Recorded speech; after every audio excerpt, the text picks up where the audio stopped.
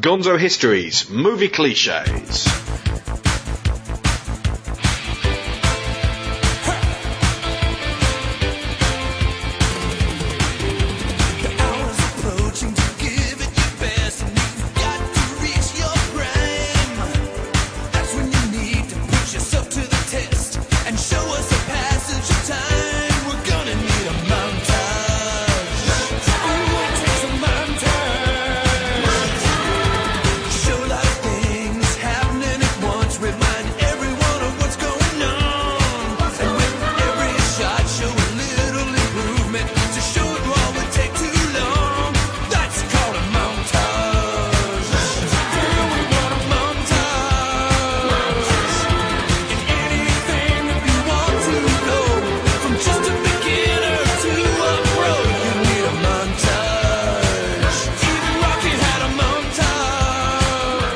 Welcome to Digital Gonzo, I'm Alex Shaw.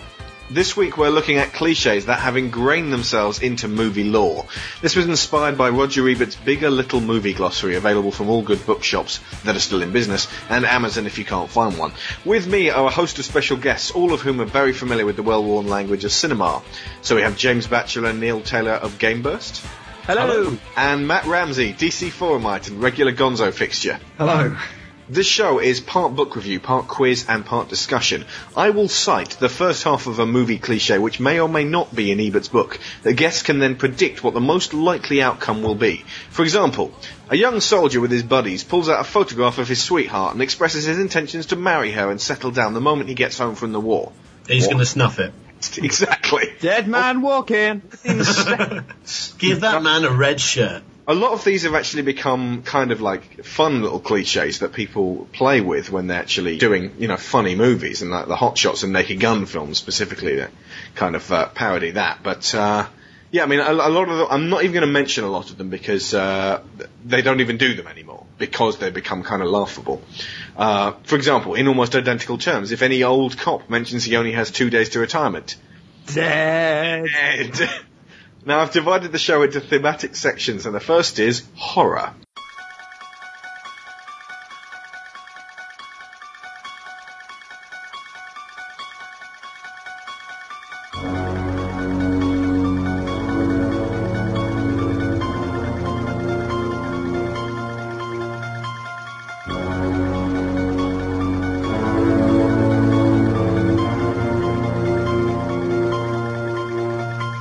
Right, so I'll put you in the situation.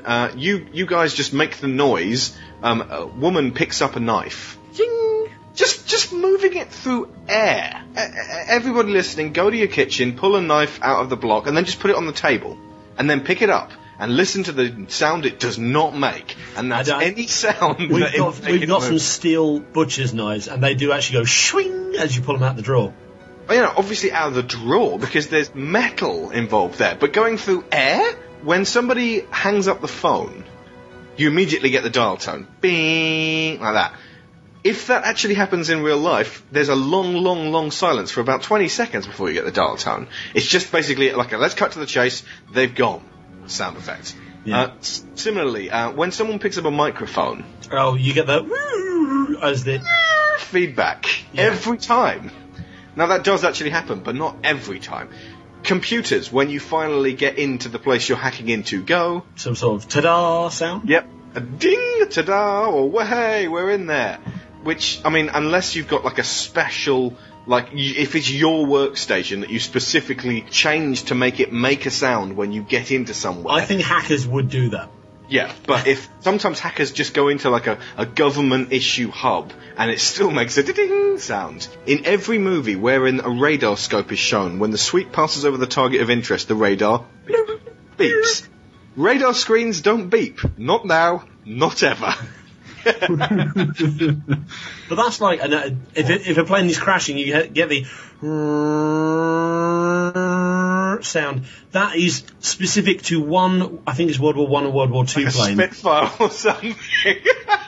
No, there was I can't remember the name of it, but there was a plane that was specifically built. Stuka, is it that one that basically when it dive bombs, yeah, it makes that terrifying sound? Yeah, it makes the noise, and it's specifically to scare people, and no other plane makes that noise, just the Stuka. God.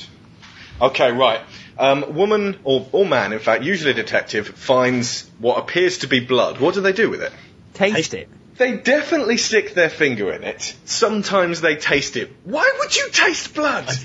Just to check if it is blood. Is It might that- be is tomato that sauce. Because you fancy hepatitis, obviously. Even Gimli in Lord of the Rings tastes what appears to be orc blood from a leaf and goes, orc blood. Yeah, I know. My favourite spitting is start Raise the Lost Ark. I think it's Satipo. Oh, Like, yes. he takes the iron. Poisonous stuff fresh. Poison. It's like, if it's poison, then why are you not dead? Just sniff it. Seriously. my- Sniffing is like 90% of taste anyway. Yeah. My favourite part is actually the slight twist. It's when they usually find the drugs, Uh-huh. and then they taste it. And they're like, that's some good drugs. Put it on your No, gun. it's like, yes, that's cocaine. Well, you're going to be fucking high in a minute then, surely. Okay, right. Have you ever woken up from a nightmare the same way as anyone in a movie? What you mean going, huh? Ugh, and then sitting up really straight with your eyes like wide, and you're like, and sweating like a motherfucker. No. I usually Anyway. there trying to work out what the fuck is going on. When you wake up from a nightmare, you're most of the time paralyzed, or you're like, ugh, you might jerk yourself awake, so to speak. You might, like, you'll still be lying down. I actually remember when I was a kid, I woke up, and because I'd seen that happen in so many movies, I actually physically went, well, I suppose I've got to sit up now and go, ugh! And it took so much effort. So yeah, that's what happens when you wake up from a nightmare. You go, ugh! Similarly, phone rings in the middle of the night. Do you either turn on the light and pick up the phone, or pick up the phone and then turn on the light? Pick up the phone, then turn on the light. Exactly, but you never do it in a movie because they'd never see you. You'd just be someone in the dark. You just see a hand in a very badly lit room. Well, also, whenever people are sleeping, the room's slightly lit anyway. I could never sleep in a movie room because it's way too light. Yeah. Who among you drives? I drive. Yeah. Okay, right. If you went to your car, even in a dark street at night, and opened the door, would you be able to see if someone was sitting in your back seat? Yes. Yes. I don't think anyone has ever been sat in the back seat of any car ever and just sort of surprised the person who actually did all their checks and, like, you know, is driving by this point when they go, ha, I'm in the back seat. Aren't you also like, don't driving instructors teach you to look in the rearview mirror every 4 seconds or something like that? Even in A Few Good Men, Markinson surprises Kathy. In my old car, I would have been surprised by someone in the back seat because the interior light didn't work.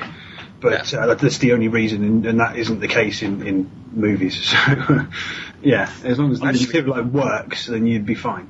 I'd be that bloody note, surprised because I've only got one key to my car, so they'd have to smash a window to get in, which I'm fairly sure I'd notice. Fine point. How do they get into the cars? And I suppose they use the old coat hanger trick. Except for now, I you personally, I bloody used to be You can't stupid do that to cars. I used to be stupid enough to leave my boot unlocked, so people could just climb in through that. Because I used to have to, when I left my keys in the ignition, and lock myself out my car.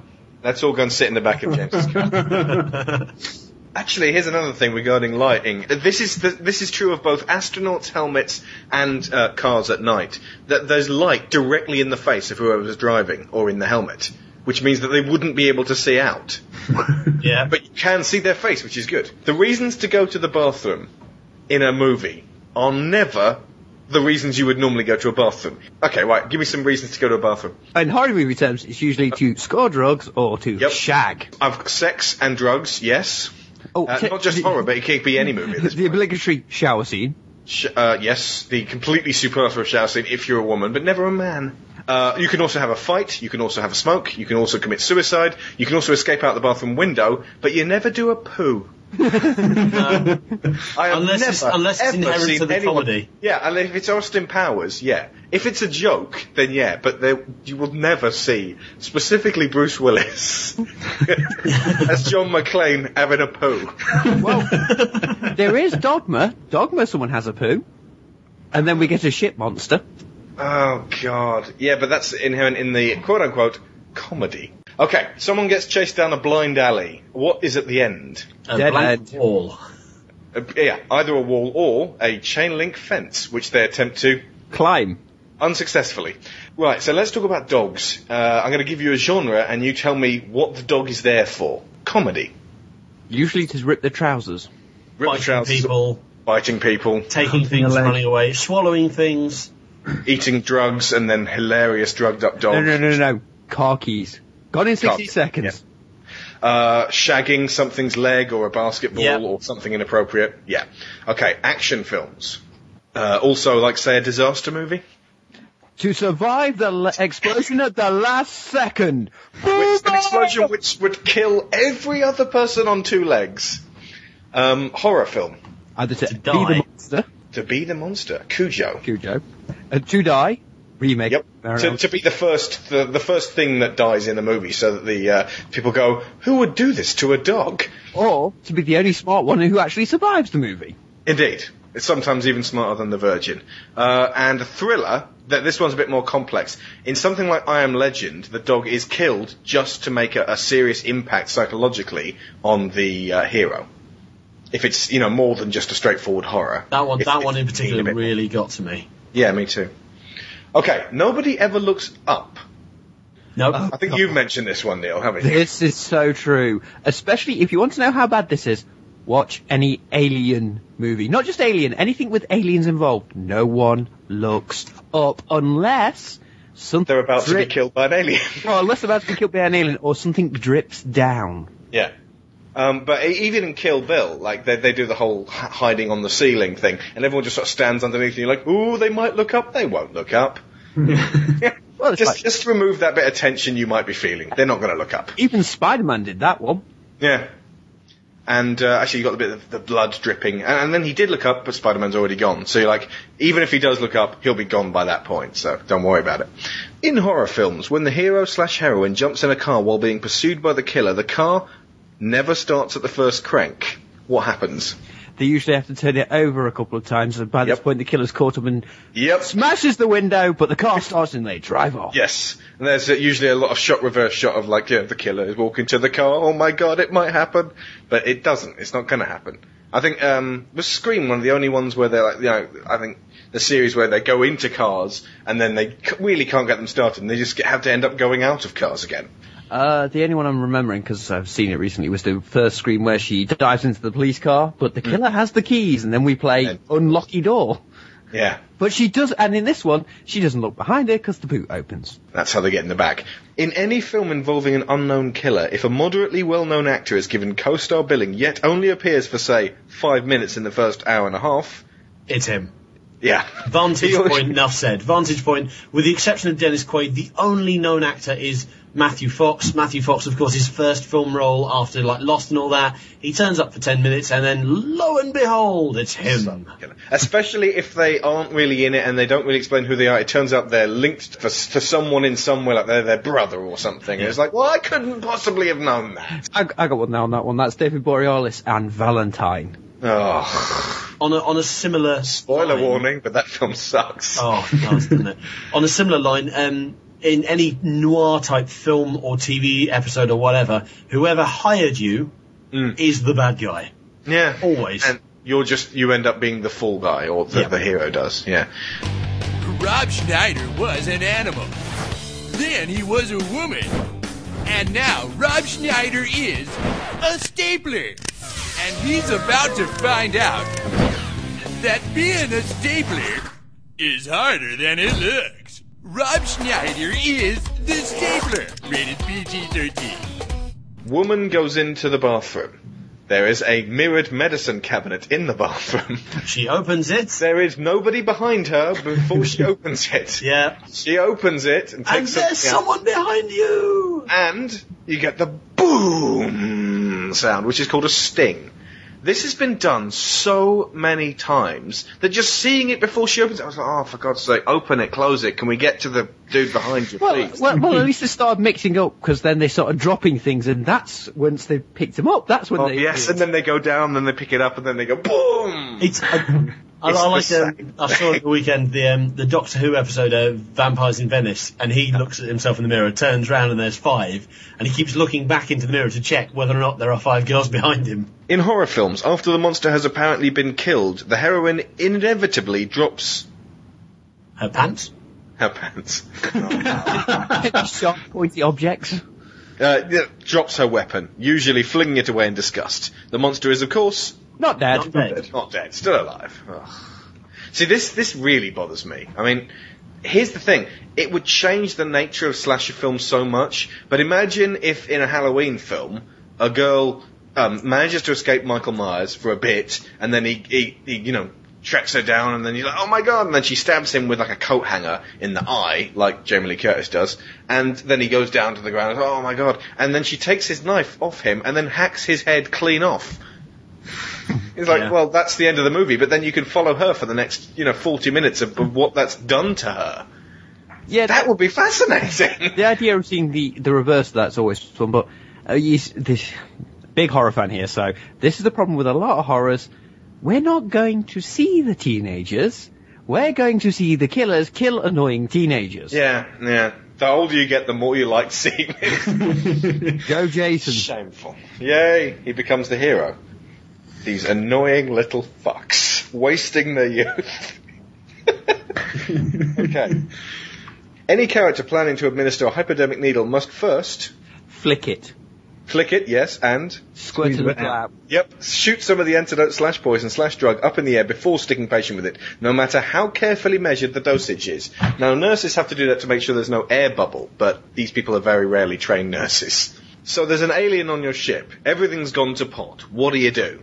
Crawl around in the air hooks. Yes, that's one. But, if everyone else is dead, everyone else is dead. Activate the self-destruct. Yes, which every ship has. Every single spaceborne vehicle has a self-destruct, and every time you do this inordinately complex routine, you get a countdown and invariably a woman's voice saying that it's going to self-destruct in so-and-so minutes.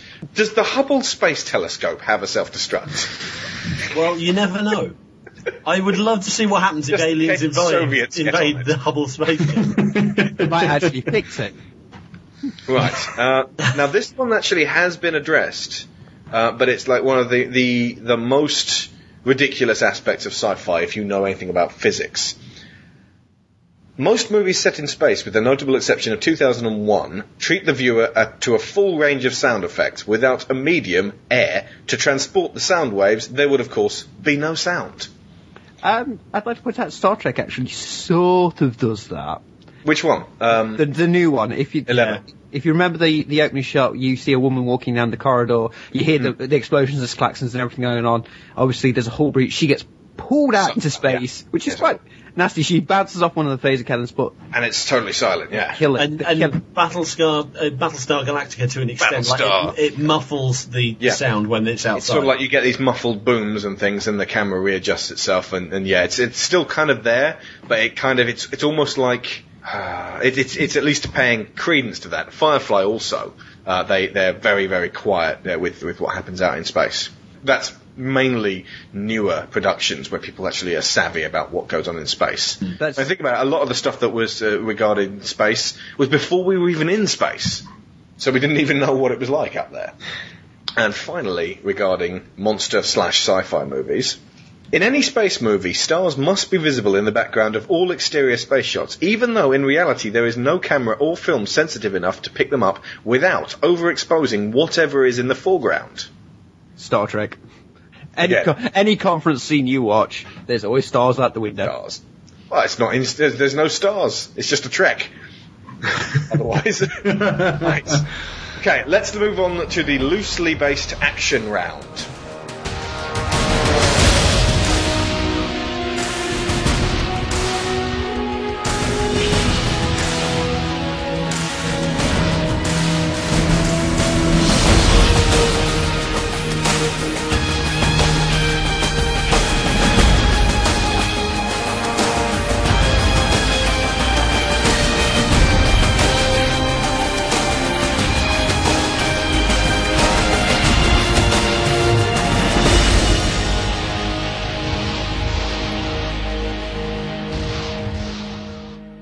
Okay, so you need an establishing shot of England. How do you do that? Houses of bloody Parliament. Yeah.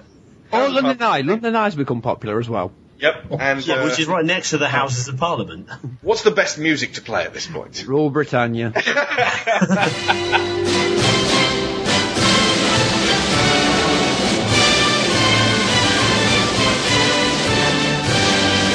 Go, underscore it, go, you're in England.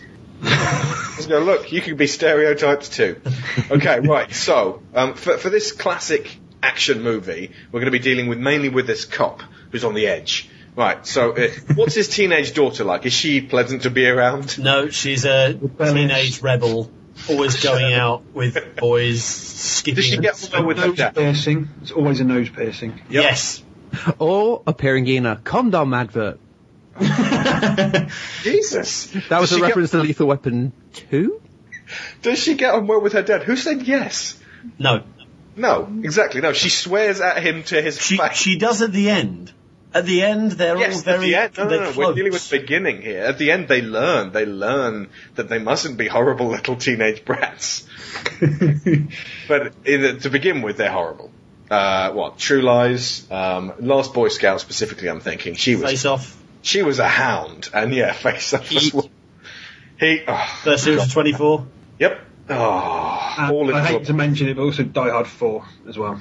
Yeah, she's not even a teenager, but she is just as odious. And at the end, she's like, my dad's the only one I care about.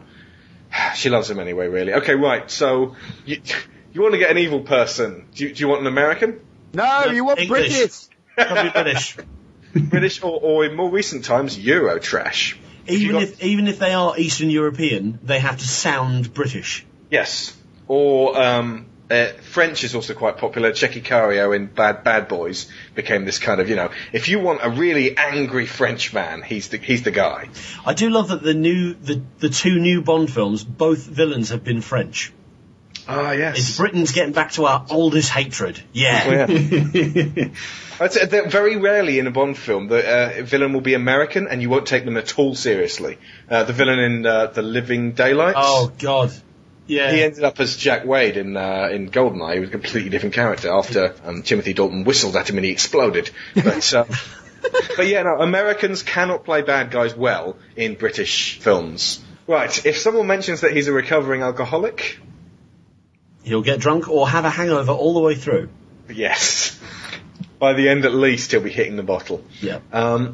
In a TV series, it's different because you can see the slow decline towards it because it's like a series of build-ups. But you've got to get it done in 90 minutes for a film. So, it's a swift kick off the way. Sorry, 90 minutes? What movies have you been watching? Well, no, before there's another half an hour for the end after he's off the wagon. He's got to pull himself together. Right. But yeah, Alan Rickman could technically have had an entire career of just playing the British villain. Even in British films. Like Robin Hood, Prince of Thieves, that famous British film. Yes, but think about Robin Hood, Prince of Thieves, and that is watching Alan Rickman act Kevin Costner off screen. It's fantastic. I was watching some of that earlier today because that has so many cliches in it. Like, I base what I consider movie cliches to be like on this one film. This next one could also be applied to horror movies. When someone says, I've never seen him before in my life... They're lying. They're lying. In my life basically means, yeah, I've definitely seen him. Many times. Oh, one that we didn't mention that Scream loved to point out, which if you actually watch old horror movies is true. I'll be right back. You won't be back. So you're in a skyscraper, you want to get about the place, but there's goddamn terrorists all over the place. Who said they were terrorists? How do you get around? Air vents. Of course. And is it easy or hard to get the covers off of air vents? Simple. It's very easy. You don't need a screwdriver. You just pull them off. Oh, you Unless you need to get out of the air vent, in which case you have to kick the fuck out of it. Kick it. Yes. Even in Arkham Asylum, it was relatively easy to get in and out of air vents. Yes, but that's the Batman. Anytime you overhear incidental dialogue from minor characters about some impossible feat occasionally attempted but never achieved, the hero will manage it. Usually the hero will accomplish the feat within the last 10 minutes of the movie. Indeed. And actually that also applies to if somebody says just extraneously some vital piece of information like he's going here on his way to Detroit. He's going to Detroit? No, they'll catch him on it. It's like that bit in Wayne's World where he's like, aren't we lucky we were around for that information? It seemed extraneous at the time. Wayne's World's great for playing Wicked Men. I was just going to say, or if the villain of the piece gives you something, say, an aspirin bottle. Yeah. Or in Robin Hood, Prince of Thieves, he gives Maid Marian a dagger, which ends up being his undoing. The impossible feat one always just makes with the Avatar with no one's managed to take down that big, massive raptor, but the guy who isn't really a Na'vi manages it. Yeah. Yeah, we'll talk about Avatar in a smidge, actually. I've got something to say about Jake. Right, anybody can tell me what a MacGuffin is? It is a plot device that it's an item or artifact that drives the plot, but actually is completely pointless. It's an Indiana Jones artifact. Yeah, I mean, it started off, the Ark of the Covenant is the ultimate MacGuffin. Everyone's after it, especially the bad guys, but the hero's got to get it quick, otherwise the bad guy will kill the world. So it's a magnet then? Don't start with me. It is indeed a magnet. Yeah, it's basically, it's a thing that keeps everything moving, and you got to race to get this thing. The briefcase from Pulp Fiction is probably the best example in recent times, because you don't even know what's in it. But that's the one, the rabbit's foot in Mission Impossible 3. They're gleeful about both of those. They're like, we're not even going to tell you what this thing is. I think Tarantino once revealed that what's in that briefcase is a brick and a lamp. It's beautiful. Right. Post-apocalyptic mechanical Darwinism. A doctrine that holds that in any movie set in a post-apocalyptic future, only the most destructive products of society will survive, i.e. guns, explosives, fast cars, nuclear devices, cigarettes, and common plentiful and beneficial things, toasters, telephones, indoor plumbing, will have perished from Earth. Example, in Waterworld, clumsy, impractical jet skis survive while millions of other boats from dinghies to ocean liners apparently did not. Apart from that one huge oil tanker. Yes. Apart from that one. But that was, again, it was an oil tanker. It's fucking up our oceans. Yes, and the bad guys were called smokers. Ah, smoking. Okay. All natives speak broken English with a bit of an accent. Because if they were talking in their native tongue the whole time, people would get really upset and bored having to read subtitles. Yeah. That's why, like the Na'vi in Avatar specifically, most of them could speak some kind of English. Yeah. It's like, well, thank God for that little school then, yeah? Or they'll do the old starting off in their own language with subtitles, and then halfway through a sentence they become English. Oh, yeah, see, I kind of like that, when it's like, I think, was there a film where the guys were talking German and then slowly began to talk English? Oh, yes. Yeah, no, that is quite clever when that happens. I like that. Yeah. But, I mean, most Nazis, specifically, when you're seeing a film about Nazis speaking clipped British accents, you know, with slight German tones. With the comedy German accent. Yeah. Like hello. If the natives of some sun-drenched country are portrayed negatively, there will always be one good guy native on the hero's side to ensure that the story seems balanced. This makes no sense because what that means is that anybody with a different viewpoint to the hero, i.e. America, is at fault, and anybody who shares his views is in the right, regardless of skin tone. This makes it okay to kill the natives. So, for Zeal in True Lies, for example, it's okay. We're not saying we hate all Arabs, just the ones who aren't working for America. Cheers, Cameron. That was good. Yeah, but that is technically America's foreign policy, so... Yeah. A specific... that was during the Clinton years as well. If you want to see why the Arab insurgents were quite angry at America, just look at the way that they're portrayed in True Lies. Like, they're the fucking Three Stooges in that van. Going, Allah! Yeah. God's sake. Inverse law of combat intensity. Why do I feel I should get a flipboard out now? The intensity of combat in battle scenes, this is very simple actually, is in inverse proportion to distance from the camera. The guys in the foreground usually at least try to look like they may want to hurt each other. But if you look in the far background, you'll see combatants just kind of fanning each other with their swords. Extremely popular in, but not limited to, all Italian sword and sandal movies. Now that's not so much true in modern battles which involve Massive or some other computer program which gets CG dudes to kill each other. But specifically in, From Dusk Till Dawn, at the end, when you got like two people left, and really just a swarm of vampires who should just fall on them and tear them to bits, you can actually see in the background, if you're looking, there's vampires in the background going, nya, nya, nya, nya, nya, nya, and just running left and right and not doing anything. But yeah, no, just I suppose the best thing to do would be to watch an all-human battle scene, like something like Centurion, where it's Romans fighting Picts, and just see if the stuntmen in the background are really committing to it or not. I have to go back and watch Gladiator to see if that's the same. What was the massive battle at the start of Gladiator? There's bound to be people just mucking around in the background there. Yeah. The main point is actually safety, because if everyone's really fucking going at each other and there's 200 of them, then they can't possibly account for people, losing an eye or something. Yeah. Why do I want to say it's all fun and games until someone loses an eye? Okay, regarding PC's operating systems, I think we kind of mentioned PCs earlier, but it requires 4 keystrokes to actually enter 3 characters. So if somebody's going, all of the actual typing seems to be a lot less than what they're typing. Yep. Best one for that is Tomorrow Never Dies, Jonathan Pryce's Elliot Carver, little wireless keyboard. Commander Bond and Wei Lin were found dead in Vietnam. That's got to be about 50, 60 characters. He's typing about 200. If he continues typing after saying the word Vietnam, you can type Vietnam quicker than you can say it.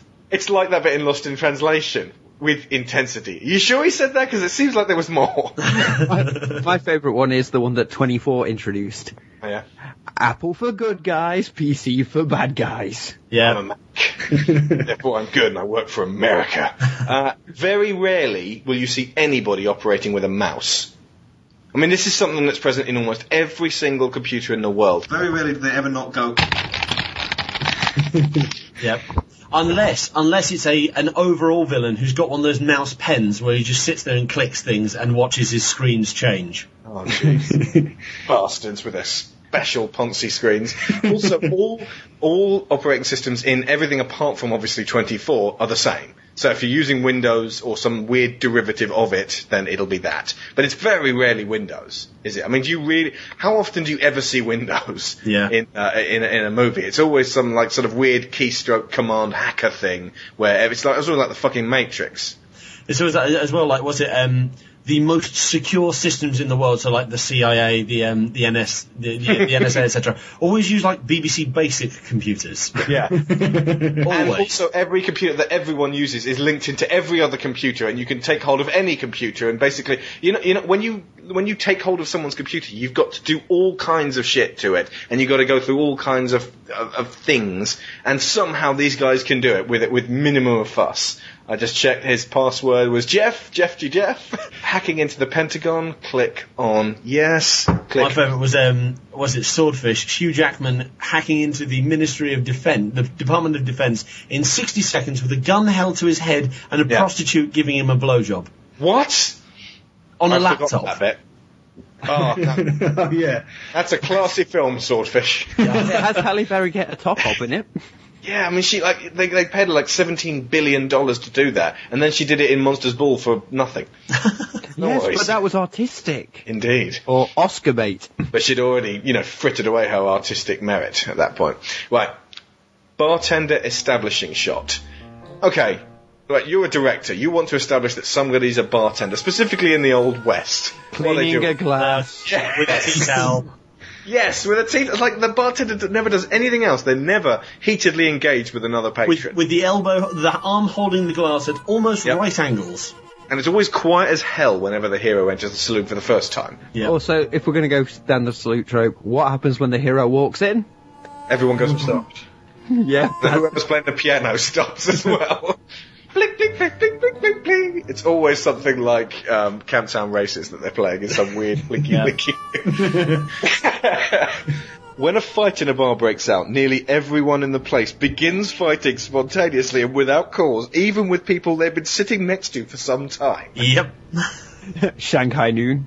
Indeed. It's like, hey you, let's fight. Them's fighting words. Most bar fights in the movies end with the loser being... Slid down the bar. Yes!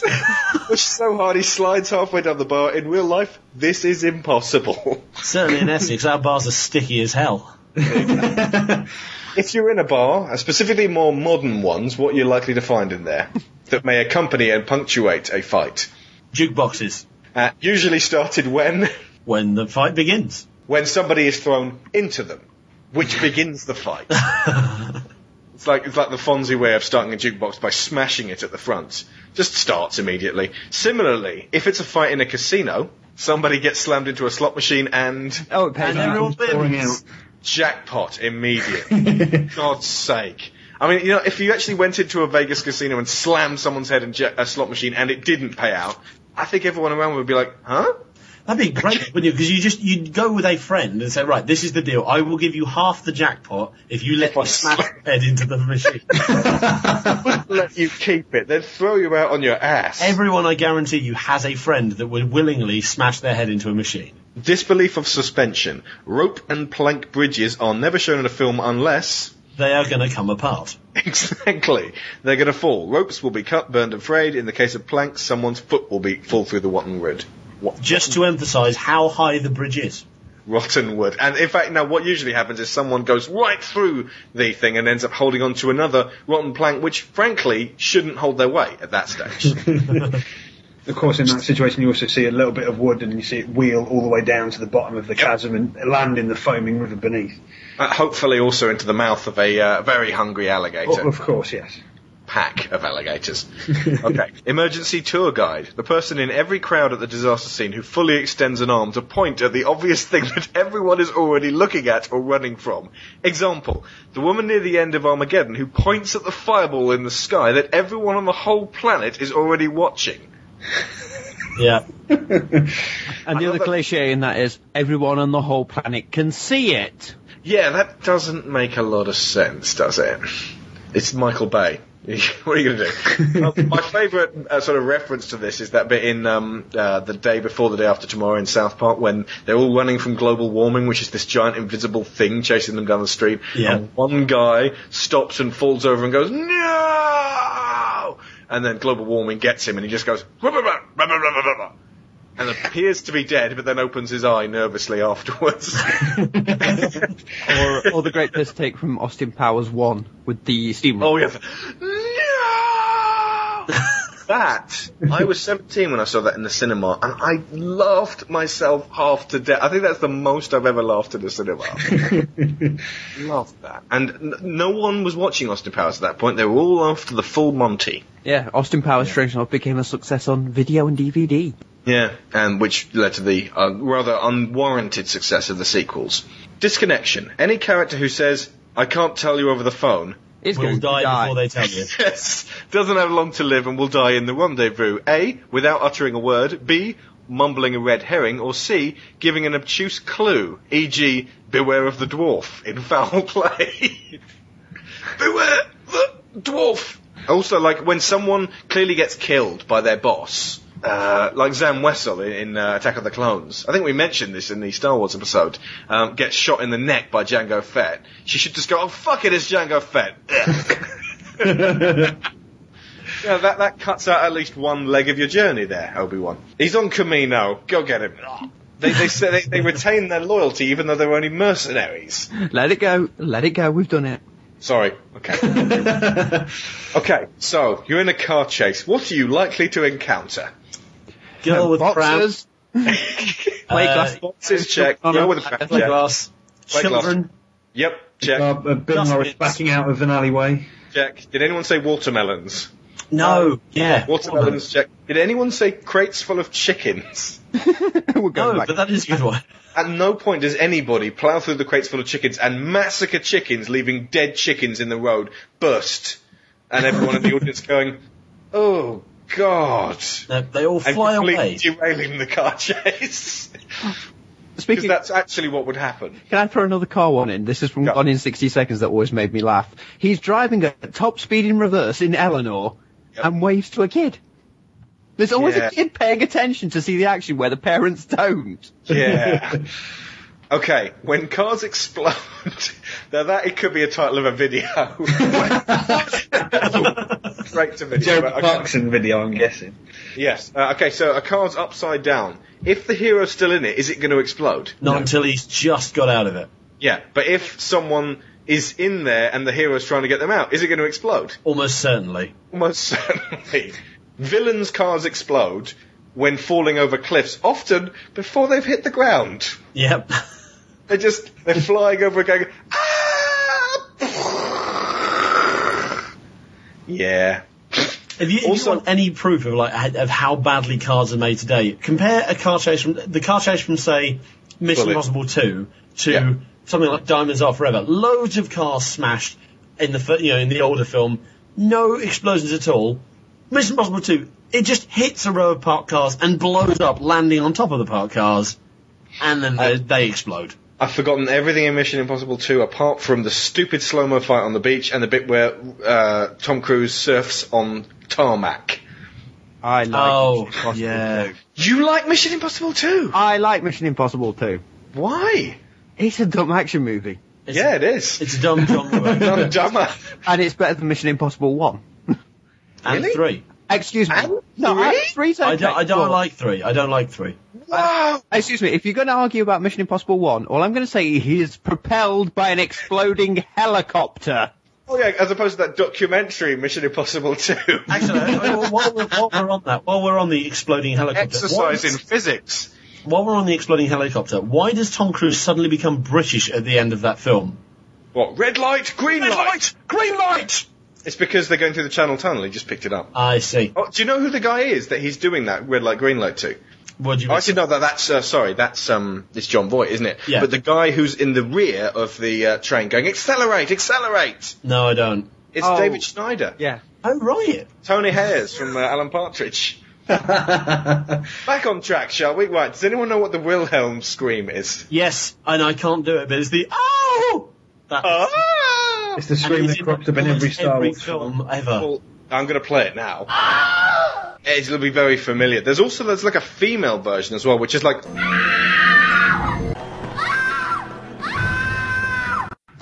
which is just as bad. It's like, when you hear that scream, it's basically like a little signal to your brain saying that henchman is dead. You Yeah. just stop worrying about them. They were kind of pathetic, and now they've fallen over a cliff.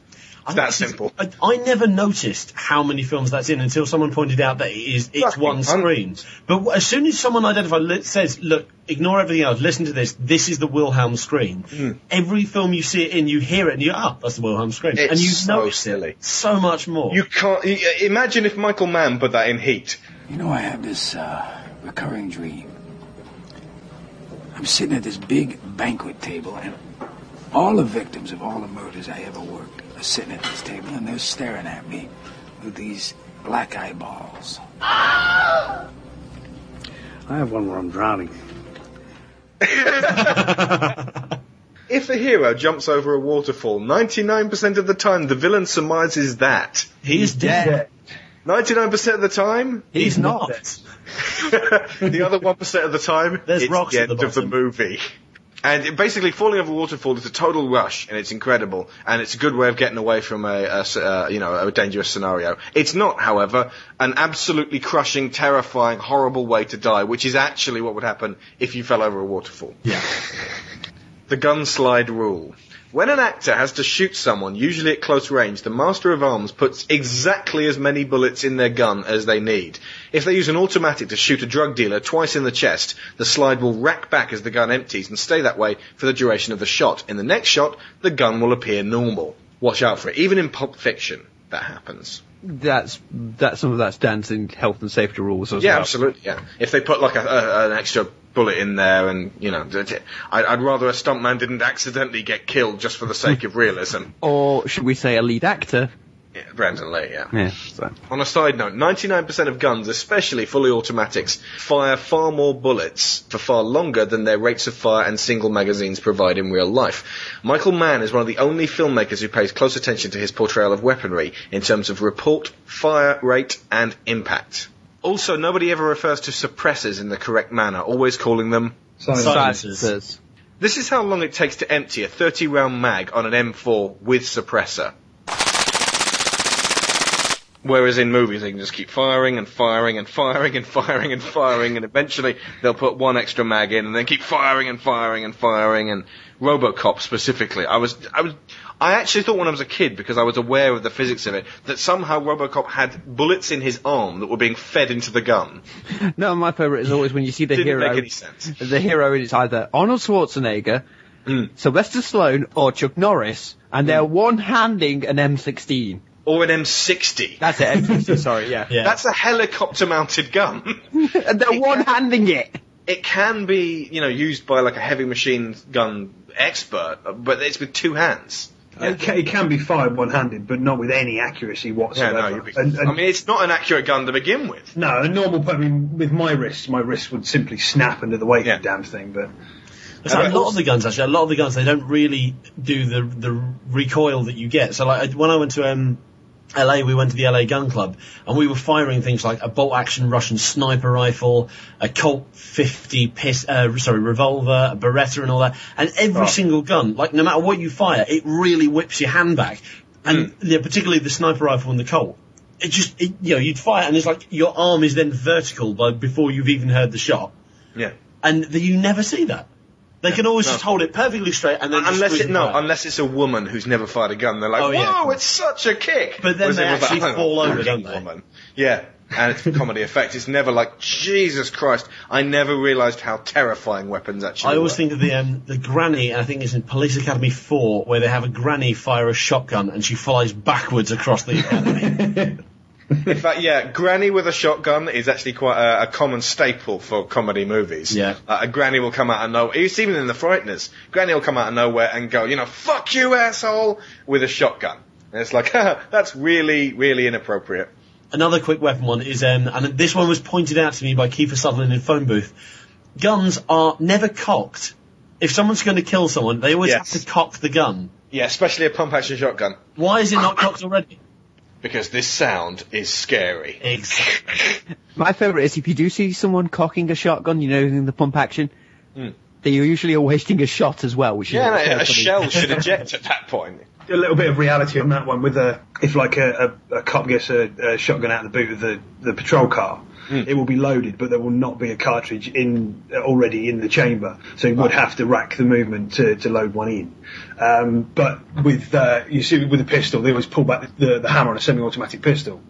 With most semi-automatic pistols, you can't do that anyway, because there'll be the way the action works. You pull the trigger, which will cock the gun. You would only do that with a certain number of pistols, and so that isn't as realistic. But the shotgun is a bit more so.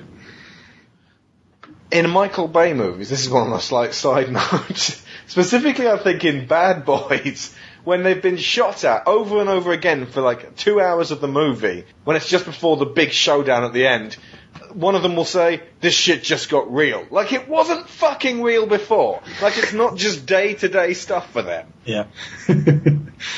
Reverse Doppler effect. Phenomenon only found in movies where the incoming artillery shell is heard decreasing in pitch. I was quite surprised in Vietnam when during the course of a mortar attack the shells were heard increasing in pitch, as any physics student could have predicted. As in the movies they go, whereas in the field it's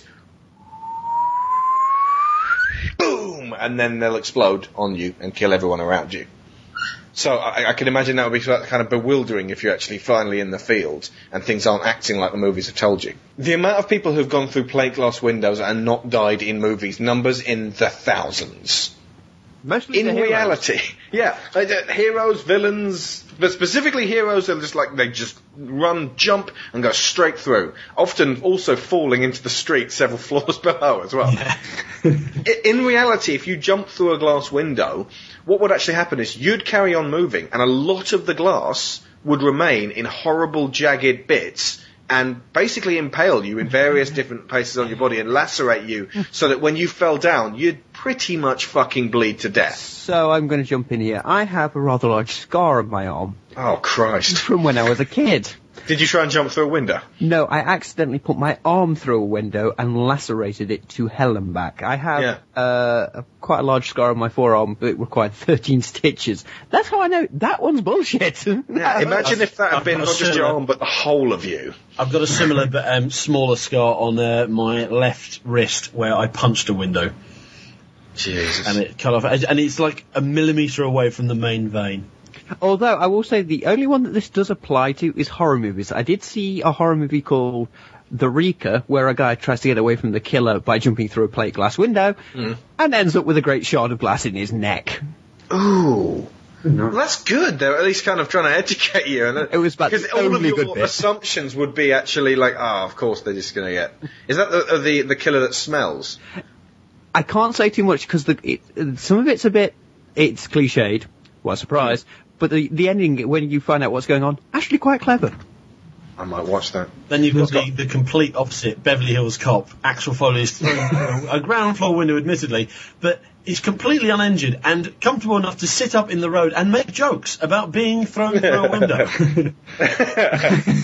One of my favourite references to that is in Firefly, in I think it's the second episode, the train job, when someone gets thrown through a window in a bar fight. It's a holographic window and it shatters and then reforms. Yeah. Yeah. The flip side, of course, to that is that a lot of the windows that people do get thrown through, bar windows, like now due to health and safety, would actually be reinforced safety glass, so they just bounce back into the room. That very rarely happens. Although when it does, it is Except funny. for comic effect. Yeah, it's only ever for comic effect. Law of poignant remains. Whenever the wreckage of a plane crash is shown, there is always A little doll. a teddy bear or a doll in the midst of a wreckage. I was watching The Losers yesterday, which I actually really enjoyed, and there was a kid with a teddy, and I went, "Oh Christ, this whole helicopter's doomed." Yep. And then I was like, "So just show the teddy, just show the teddy, just show it burning," and they did. I was like, "Right, that is the saddest fucking high five to Sharon I've ever had." It's like, yeah, dead kids. Well, that's kind of obvious because you see them loading the kids onto the helicopter, then the helicopter exploding. Yeah, well, they were trying to, sacrifice themselves for the kids, but it's the other way around. It's a really good movie, actually. It's like a fuck ton better than the fairly similarly themed mercenary movie, The Expendables. Definitely better than The Expendables. It wasn't god awful, but it's far from a great film. What that film needed was more explosions. All that for a cuddle. Thank you, Paul. Right, so... Rain as an emotion syndrome. When an actor is unable to register shock, the director calls for rain and instructs the actor to make no attempt to avoid getting wet. You must walk Just sort of stands through there. the dark evening rain as a single tear shall shed from his eye. If there's 3 people or more trying to finish a mission or solve a case, one of them, often the lead character's oldest friend, Is the villain or a henchman?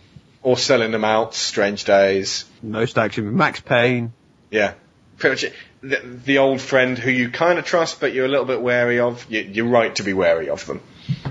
However, if old friend isn't actually the killer or going to fuck you over, or if it's like in a very rare instance, a doomed romance, like the girl of this scenario, or basically just a compadre who's very special to the hero, when they die, do they just get shot in the head and drop like a sack of potatoes? No. They die and it takes a long, gruelingly long death where they can go on about how much they love you, etc. Trinity in the Matrix Revolutions. Just die already, you bitch! I've done this once already, for fuck's sake. Fucking hell. I swear, she must be alive for she's impaled on steel and she's alive for 7 minutes. Going on in that really low, quiet, soft, very slow. And if it's a woman, there'll be a little bit of blood on her mouth, a little bit, but it's all still kind of sexy. And she won't in be, her eye. Stepped in Loaded Weapon 1, she won't be coughing up blood. Yeah. Oh, just bless die you, already, please. And often they'll also have the opportunity to admit to a secret that, maybe a betrayal or something, that the hero will generally always have known about and have already forgiven them for. Yeah, it's only a small betrayal or something, and they'll be like, I felt terribly guilty about this, oh God, at least I got to hold you one last time. Oh, fuck's sake. It's the worst thing, because it's like, couldn't you I would just have really appreciated if they'd just been killed in one go and then just be dead on the floor, hair loose and filth on their faces, just dead. Yeah, maybe hero goes worse, has a cry, eyes open, staring, just dead eyes, oh my God, they're dead.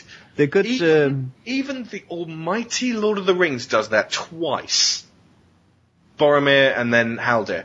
Yeah. Haldir doesn't get to soliloquize, but Boromir most definitely. Boromir's kick-ass. He takes 3 arrows to the chest and he's still fighting. He deserves a long death scene. Yeah, it's fantastic, but that's the one I will accept. And even then, I kind of know it's been done. Okay, I got 2 ones for you. Okay, one about Boromir is kind of glad you brought that up.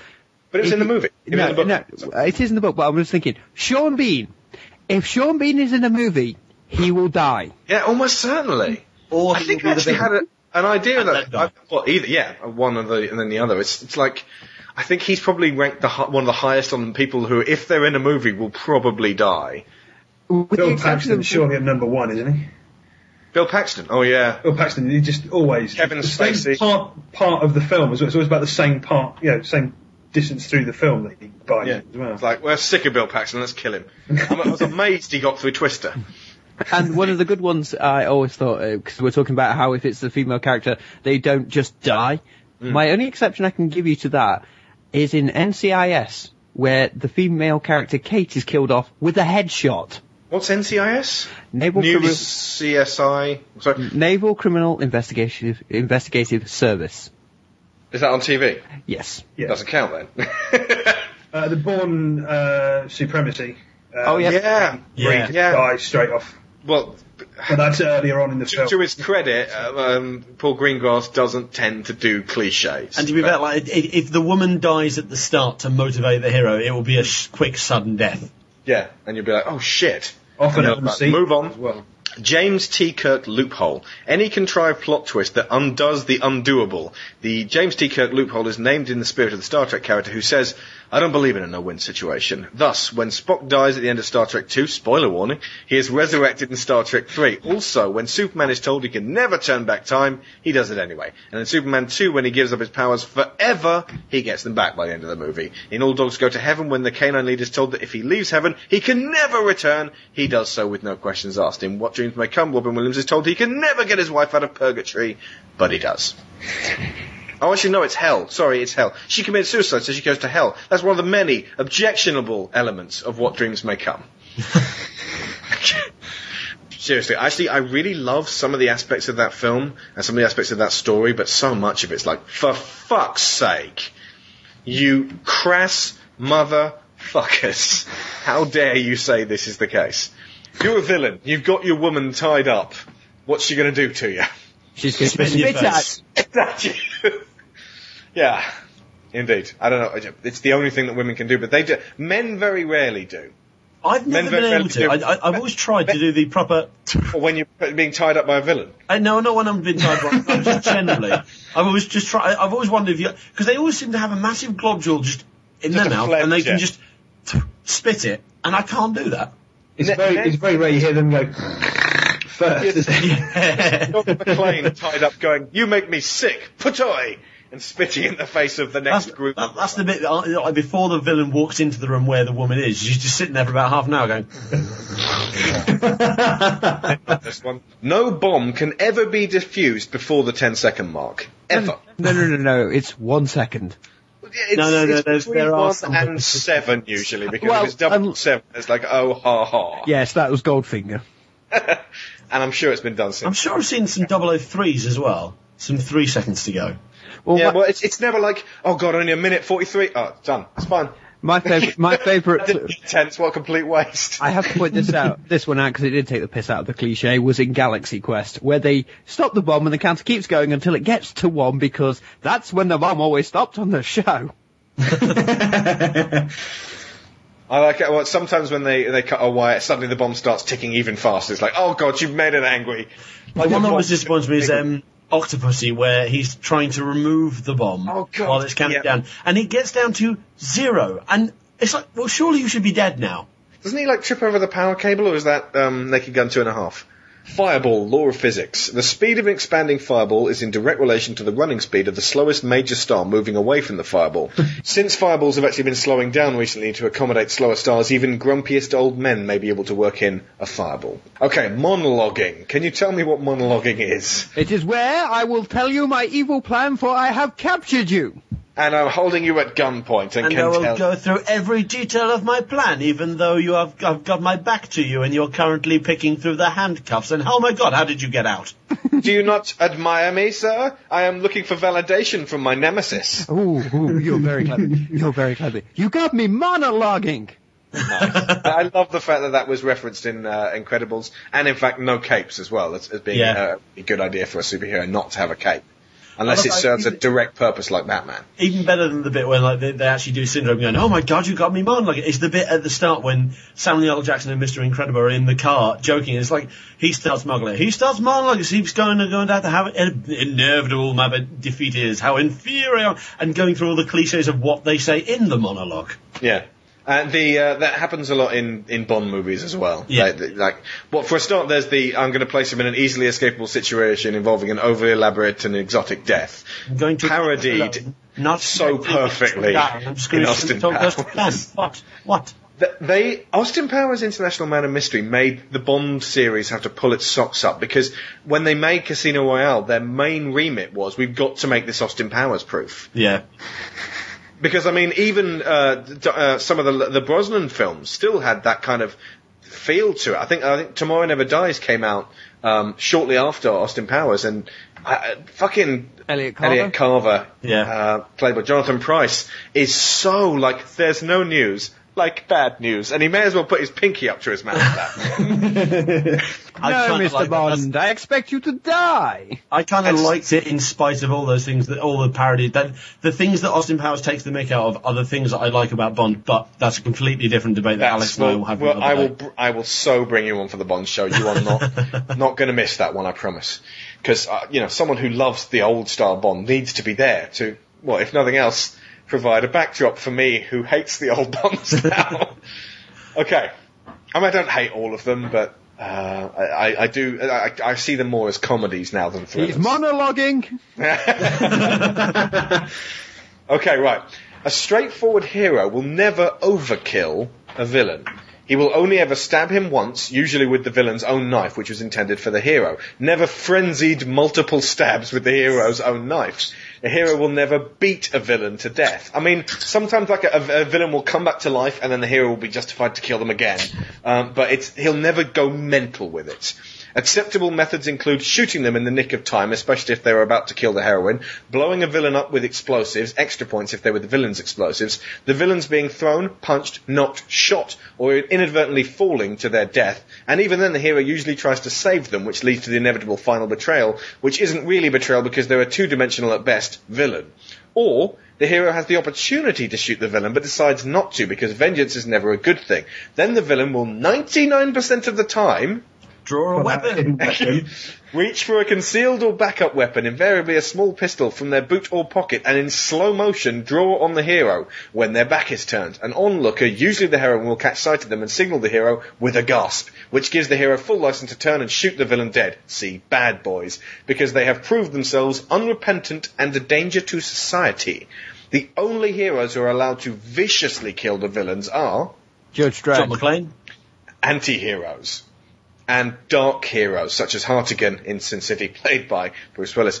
Though in Hollywood their preferred methods are to leave the villain chained to something that's about to explode and walk away coldly towards the camera while the screaming bad guy goes up in flames. Mad Max. Yes. And Man on Fire, at least. Any others that you can think of that have that bit in it? Would you count like Indiana Jones and the Temple of Doom, where he lets that guy get sucked into the steamroller, but gets him to hold? Oh no! Doesn't he try and save him? He like pulls on his scarf or something. Like no, I'll pull you out. No, he doesn't. But as soon as he notices that bloke's scarf is trapped, he gives the bloke the rope. Is it Pat? Oh, what's his name? Pat Roach. Yeah, Pat Roach. He's also the hey, Jungen, the big guy in Raiders of the Lost Ark. He's someone in Last Crusade, but I can never remember who. I do know this one. He's someone around the tank chase, I think, but we'll say that. He's the big guy that gets out and punches him. Yes. But if he's a big guy punching him, it's Pat Roach. He was also General Kale in Willow. He's works very strongly with the Lucasfilm folks. Yeah. But in Indiana Jones, like, when Pat Roach's scarf gets caught and he starts getting sucked in, and it's clear that he's not going to get out, Indy hands him the rope, and the guy holds onto it, not thinking he can pull himself out, but Indy's using it to get himself out. Ooh, that's cold. It is. I hadn't even thought about that, but yeah, I always thought he was trying to save him. No. He's doing it to get himself out. Oh, that is dark. I know. It's the one thing that Indy does that I don't quite agree with, but then I do, because you think, well, it's Indiana Jones, and this guy whipped children. The steamroller is the least thing probably he deserves. Worse. I mean, John McClane does. I mean, he fucked Carl up. I'm gonna fucking kill you. I'm gonna fucking eat you. Yeah. Basically, the second that a hero starts shivving someone over and over again, going, you're like, whoa, I can't relate to this man anymore. It's usually because they've gone off the rails, or they've just taken so much they can't take it anymore. Yeah, and then they become a dark hero. Riggs could not fucking knife someone to pieces in a lethal weapon, and then Danny Glover goes, yeah, he deserved that. Riggs is crazy, but he's not a vicious, knife-happy killer. Again, it's kind of dark heroes, but in the remake of First Blood with Benicio del Toro, The Hunted, him and Tommy Lee Jones have a long, extended knife fight. And as opposed to the average knife fight, where it's sort of like a lot of like flinging your arms about, it's like lots of very quick movements, and they keep cutting each other over and over again until basically Del Toro's Rambo character just dies of blood loss. It's horrible, but much more realistic. and no one's seen that movie. No. Bad guy corners victim and points his gun. A shot rings out. Bad guy smiles ironically and then... falls down. Dies. Yes. Slumps to the ground dead. Audience and victims realise at the same time that victim is still alive, or hero. Someone else shot the bad guy in the back. Who? Camera cuts to the unlikely shooter/hero, a non-violent type who is not supposed to be at the scene and has never fired a gun before. He or she is still aiming the gun in trembling, outstretched hands. And they usually then just, if they're a woman, drop it and start crying. Can be used. This one can be used. In Die Hard, they're like, I've validated myself. It was worth it. This one can be used for some actually genuinely brilliant moments. So I love the bit at the end of Pirates of the Caribbean 1 where... shoots Will. Oh no, wait, Barbossa's the one, and he can gloat. But you've wasted your shot. And then it's because he goes through it and chucked it in. He gets shot. The other one I love, and I know it's not movies, but 24 is so action-like. It's almost like a TV movie. It's the Yep, I was going to say 24 is like a TV movie. It is. It's season 4 where they've. You said that like it's a good thing. No, I do. I love 24, but I'm going to stop there because you'll probably kick me off. Can I just point out then Alan from Die Hard with a Alan. Because right then he's never fired his gun till he got Al. no, he fired it before and he shot a kid. Yeah. Oh, yes. And vowed never to fire it again. It was worth keeping the gun on him. Oh, and dude from Falling Down, played by Robert Duvall. Oh yes. Yeah, he hasn't fired his gun ever. He never swears he's a good cop, and then in the end he ends up shooting dude dead. And he had a water pistol. I really like Falling Down. It's a great film. Yeah. It's probably Michael Douglas's best performance as well. Interesting. Okay. If no body was recovered... They're alive! Of course they are. Especially if they're a villain.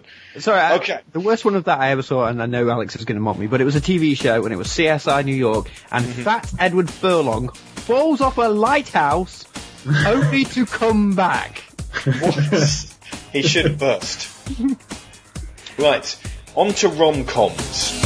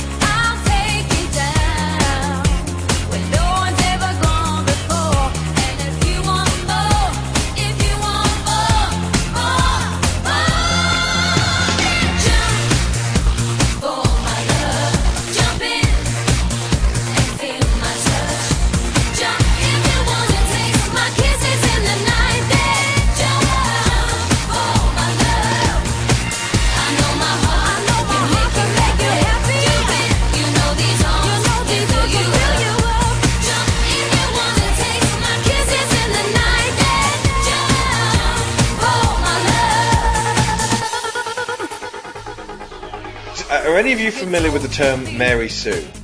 I've heard of it, but I couldn't tell you what it means. Let me shed some light on it. A Mary Sue is a fictional character with overly idealised and hackneyed mannerisms, lacking noteworthy flaws and primarily functioning as a wish fulfillment fantasy for the author or reader.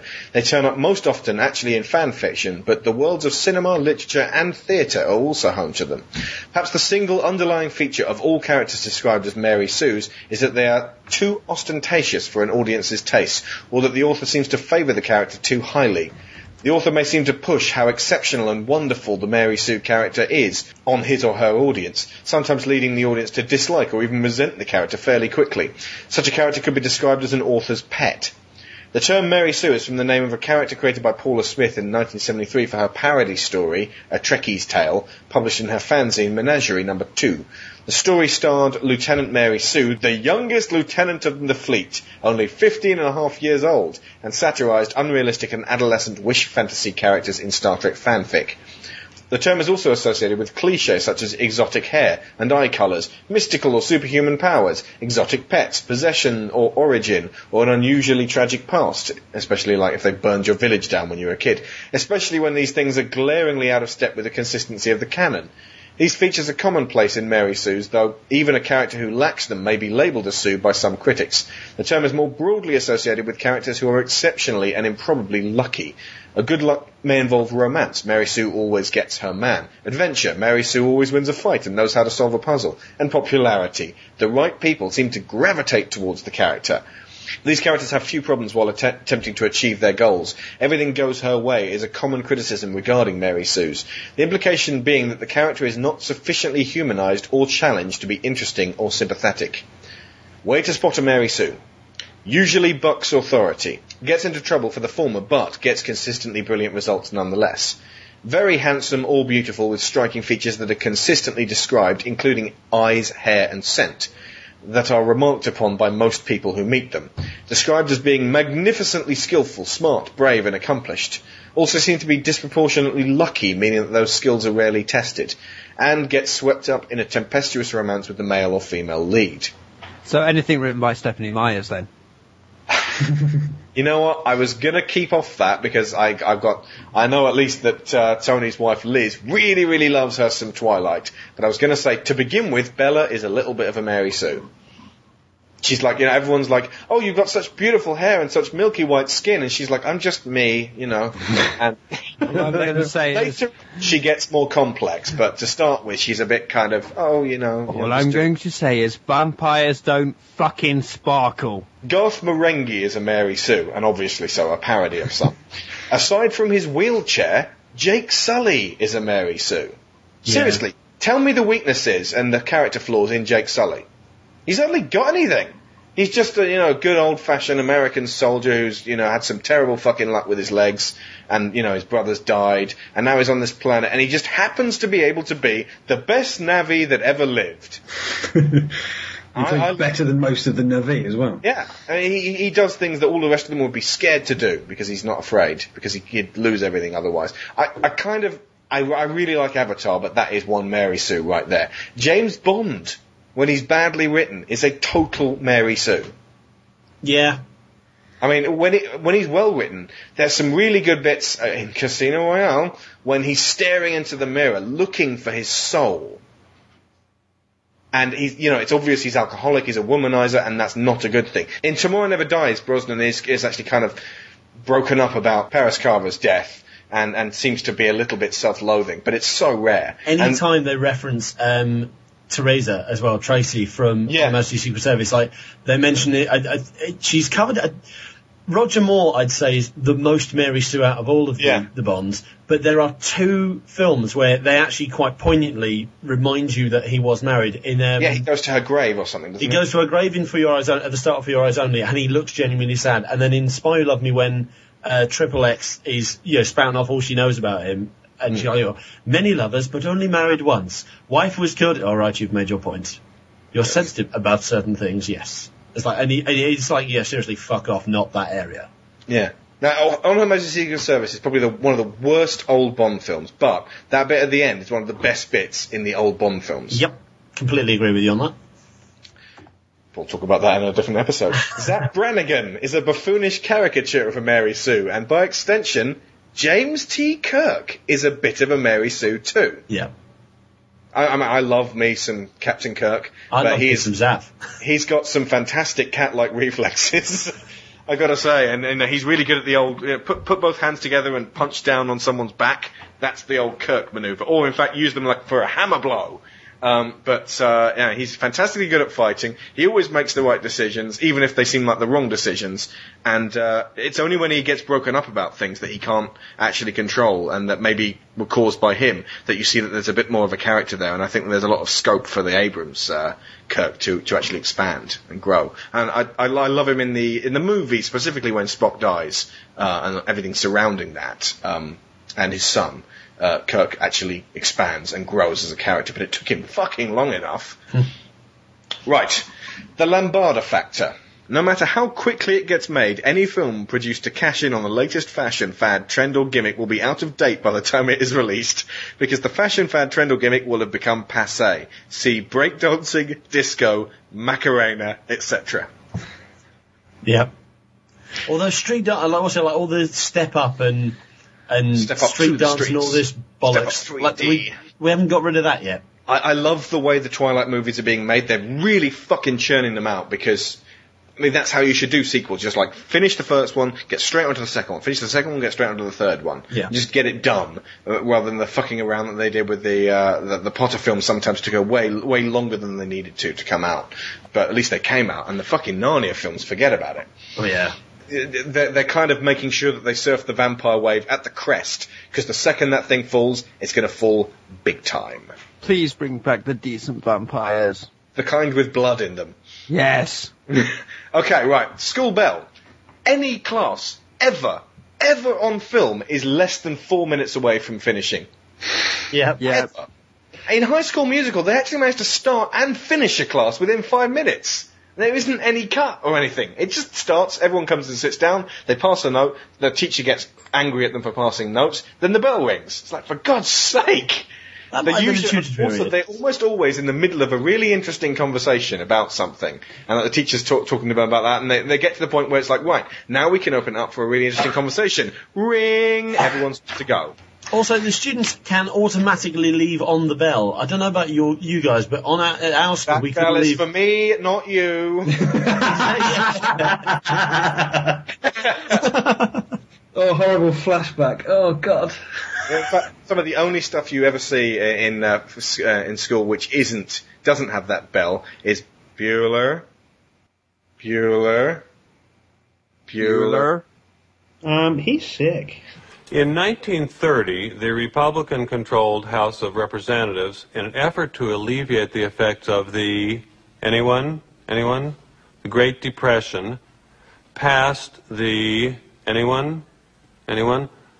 a tariff bill, the Hawley-Smoot Tariff Act, which raised or lowered tariffs in an effort to collect more revenue for the federal government. Did it work? Anyone know the effects? It did not work, and the United States sank deeper into the Great Depression. Today, we have a similar debate over this. Anyone know what this is, class? Anyone? Anyone seen this before? There's like shots of these kids drooling into their books. They're so fucking bored. Okay. That guy actually had lived on it. He was actually an economics teacher, and he just started saying that because that's basically economics classes. That's all genuine stuff that he just knew. Has anyone seen Son of Rambo? Yes. There's a really great geography teacher in that who's basically going... everyone remember their time when they did geography and how fucking inane everything was in there. Anyone who has actually gone on to do something involving geography will be able to tell you that was all the boring stuff and that everything that they do is probably a lot more interesting. But you always learn about the national rainfall of Sweden or something like that. And this teacher is just going through the motions and going, anyone to tell me why the lake has a higher water margin? Is it because it's a particularly arrogant lake, or is it something to do with silt? If you were going to say silt, you would be correct. And it's just like, for fuck's sake. Next time you see something happening at school, just wait for the bell. It's coming in seconds. Or if they're having a particularly dramatic conversation, the bell will go, hence the expression. Saved by the Bell. And what a cracking TV show that was. Right, every time there is a cut, specifically in rom-coms, every time there's a cut to a cat, and the cat's just standing there or sitting there, what you immediately hear, meow. Even though the cat's fucking mouth isn't moving. It's like, okay, it's a cat, I get it. Meow. Okay, I get it, it's a cat. Just making sure you knew it was a cat. I've not noticed that one, but I'm going to have to keep an eye out for that. It's seriously, whenever you see a cat in a movie, you'll be usually, especially if it's a rom-com, it'll just go, meow. Just like say, look, there's a cat, it's alive, it's not stuffed. I know it's not stuffed, its head's moving. Okay, and also if someone throws something out of a window, there'll be a splattering sound and a comedy cat noise of meow. Oh, yes. Someone disappears into a blind alley on a runaway bike or something, there'll be the sound of a bin falling over and comedy cat noise. Is that like a cat equivalent of the Wilhelm scream? Basically, yeah. Meow. If it's a remake of an old TV show, there will be a cameo from the original stars. Yes. The A-Team had 2 of them. One of them's dead, obviously, but Mr. T said no. Yes, but Mr. T also hates that movie. He does? Yes. I really quite liked it. And he's busy with those Snickers adverts, so...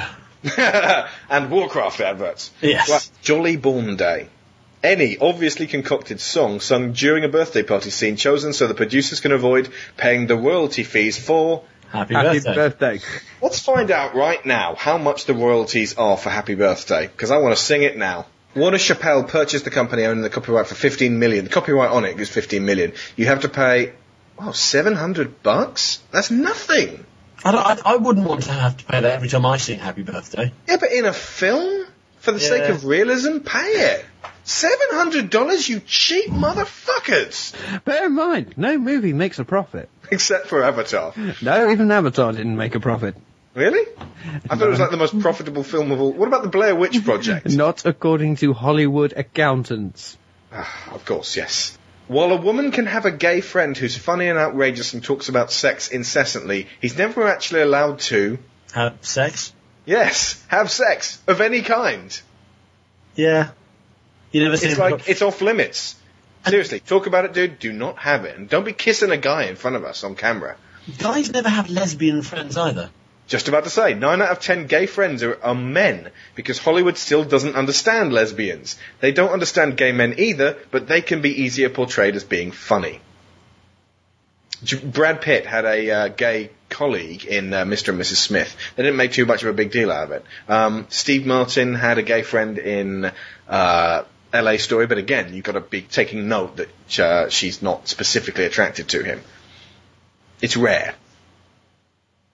She's my lesbian friend. You just never hear anyone say that. Okay, speaking of assumptions, someone does an incredible amount of stunts on a motorbike and then, comes in and pulls off their helmet to reveal... It's a woman! It's a woman! And then they shake their hair out and it's always perfectly... Yeah, I was about to say, where the fuck's the helmet hair? It's never like up in a horrible sweaty lump. You assumed it was a man, but it was a woman. Even now, even in 2011, that shit happens. Yeah. Yeah, I would if I was going to do a film, I'd have this giant, guy in a mask fight the hero, and then when the hero kicks him in the balls, he goes, "Oh, my testicles! My precious testicles!" And at the end of the fight, when he manages to pin this giant guy down, pulls off the helmet to reveal a fairly slender woman. You're like, oh, okay. The only thing I can think of that's similar to that is, I can't believe I'm referencing this movie, Dick Tracy. No Face was Madonna. Oh, God. No Face. I don't remember. I haven't seen Dick Tracy more than, for, say, 45 minutes. I got sick of it. It was a horrible film. It is a horrible It's one of the only bad old Al Pacino movies. What is the hardest word to master in the English language for the rest of the world? Anti-disestablishmentarianism? Nope. Mirror. Nope. It's not nuclear vessels either. Oh. No, it's yes. No matter how well a foreigner speaks English, he will never be able to master yes and will invariably be forced to rely on its equivalent in his native tongue. Si. Da. It'll just be like, this person is definitely Russian. They say da rather than yes. Also Mister as well. Hispanic. Or if they're German, they might, if they don't say jar, they might say, "Yes, that is your wife." This is your wife. I mean, any German listeners out there, that's just how you're portrayed in movies. Sorry about that. Indecisive disappointment rule. Screenwriter filled with feelings but short on words has characters say, yes, no, I don't know, or I don't know what to think anymore. I just don't know. Although, to be fair, I feel like that quite a lot of the time, to be honest, so, I can sympathise.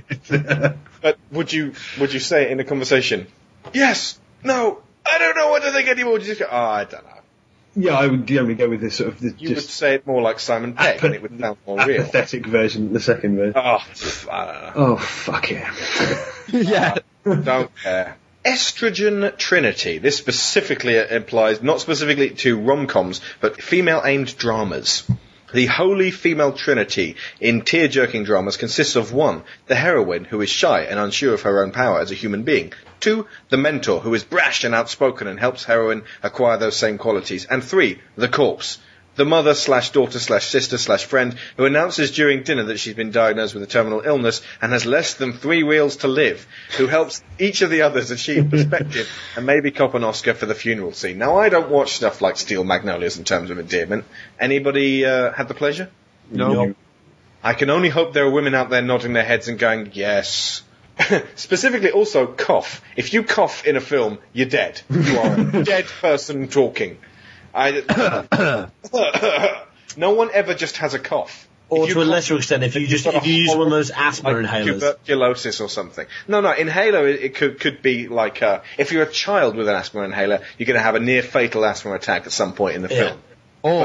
Or if you have some sort of tuberculosis, basically. Or if you have some sort of allergic reaction, you will be dead by the end of the movie. God, yeah, if you mention at any point, I'm allergic to peanuts, you're going to be eating peanut butter sandwiches. I was thinking bee stings, but hey-ho. Yeah, of course, bee stings. Actually, I was just thinking peanuts because in Dan Brown's book, The Da Vinci Code, which is rubbish, by the way, he mentions for no reason whatsoever that someone has a severe peanut allergy, and then that someone takes a drink of whiskey and it tastes kind of salty. Like, for fuck's sake, there's peanuts in it, dude. I could tell you that. And of course there is, and he goes, "Oh no, I'm dying of the peanuts." All I can say is, I'm riddled with peanuts. I want that on my gravestone. I died of the peanuts. You see, I'm dying. Cough, then fall over dead. Okay, say you're in a film. Somebody gives you a present on the film. How do you unwrap it? Carefully. Do you very carefully slide a knife down the side portion and then take tear it off? You pull the different ends of the bow and it just unravels. No, you're all wrong. You basically take the lid off the pre-wrapped box. Ah, yes. So just be in there, and therefore when they have to do take 2, you just put it back in there, put the lid back on again. No one ever unwraps a present. And then there's usually a bomb in it. Now, since you mentioned, even in a rom-com, since you mentioned Top Secret, Neil, I went and watched it on Love Film, and yeah, you're right. Sex by the Fireplace. There's a bit when they have sex and it sort of, they embrace for the first time, and it slowly cuts to a fireplace, and then they roll in front of the fireplace. So it's like, well, we were supposed to be cutting away at that point, and it slowly cuts to the right, and then there's another fireplace there. And then later on, they're on parachutes, and they're having this sort of long, drawn-out conversation, and like she sort of turns away from him on the parachute, says, "I just don't know what to think anymore." And then he pulls her back to him, turns her around, and kisses her, and then it's cut slowly over to the right, and there's a parachuting fireplace coming down next to them. It's brilliant. I mean, that film, Family Guy owes so much to those Zucker films, I've got to say. And it's not brilliant, Top Secret, but there are some bits that really made me chuckle. That bit where he's crawling through a fence, and then they're trying to break into a German camp, and then he sort of you get his sort of a low shot of him crawling along the ground, and then he just comes face to face with a pair of big long leather boots, and he sort of slowly pans up towards nothing. It's just a pair of boots in a field for no reason. Okay, so if it's not a fireplace, what could they cut to? Sex scene. A phallic symbol of rocket taking off or something. In a man's film. This is a woman's film. It doesn't usually go outside or to a window. A beach is also good. Through Beach a window. with crashing waves. Strewn clothes around a hotel room. Passion. Like the line of clothes leading to the bed. It never cuts to the TV and there's monkeys having sex on it. Or they show the sex, which is rare in rom-coms, but specifically if it's in like a passionate thriller or something like that, the sex is always fantastic, and it ends in simultaneous orgasm. It's never awkward, especially since it's for the first fucking time most of the time. I don't know, I've seen some female ones where it's like really awkward. Like my ex made me watch Waiting to Exhale. Oh yeah? Where who's it? Whitney Houston is going out with this guy who he lays her down on the bed and then just goes straight in. Like she hasn't even undressed, he just goes straight in and goes for it. And goes, "Oh, that was good," and then just flops onto her. Yeah, and she's saying to him, like, "Look, do you not want to like build up to this? Do you not want to like do some foreplay? Not obviously not as blunt as that. We don't have to rush. We don't have to take our time." I was like, "No, I'm in now. We're going now." Not meaning to be coarse, but I've never seen a movie where some guy's like, "Oh, sorry, fell out." Could you give that? See, I don't want to get too scatological, but that, especially when you're No. does occasionally happen. You know, just to let you guys know, you're like, whoops. but you laugh it off. You move on. The other time is like when they use it to take the mick. Take the mick out of sex scenes, and it's purposefully awkward. You always hear like just a lot of fumbling and just like, oh, am I in yet? No, look, give me here. Let me move over. You know, and it's all a bit awkward, and it's necessarily it's not going well. Yeah, that's in a comedy. There's never a thriller where it's all going great, and then the woman goes, "Ow! Oh, Jesus!" Okay, you're just a bit big. The one I want to see, I want to see a Bond film. No, where you're see, fine. like, You're just a bit big. Is all I'm saying. I'd love to see like just reset people thinking, all he ever does is fall out. I'd love to see one of those thrillers, like a Bond film or something, where you see the long line of strewn clothes. It moves up past the champagne glasses, and then all you hear is the girl say, in a sweet but disappointed voice, "Is that it?" Oh, James, in a pitying way, rather. Yeah, exactly. James. Oh, James. James. Or James. Also, whoever the girl wakes up with James the first time, you're never going to see her again. Even if she survives, she's just a thing to him. Right, when the man and woman wake up, they're in an L-shaped blanket. It covers the woman's breasts and everything below them, and the man's waist and everything below that. Yeah. But he's definitely got a bit of chest on show. And if he lies on top of her, invariably, there's a blanket between them. And yeah, I don't get how that works. The blanket's on top of him as well. Unless his chest is pressed so far down that you can't see anything of her. And when she gets up, it's always, no one ever just gets up and walks naked to somewhere and then walks back, unless they're a little floozy. Yeah. And I'm just going to go to the bathroom and come back. When she stands up and takes the blanket away, he's always left with a strategically placed sheet that he can. Oh, he's wearing boxer shorts. Okay, right. Here's another thing. You never see the penis or vagina unless the director is, or is trying to be, very mature. Yeah. It's very simple. I mean, you will see tits, almost definitely. If you see either of the sexual organs, it's for a goddamn good reason.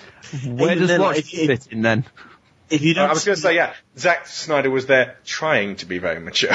The giant blue penis is not mature. You can't have that in the same film as someone having their entire leg exploding from a bullet. The closest you'll see is like on the woman, you'll see hair. You won't see a little tiny wisp, like a little. Oh, did I say it? No, you didn't. Yeah.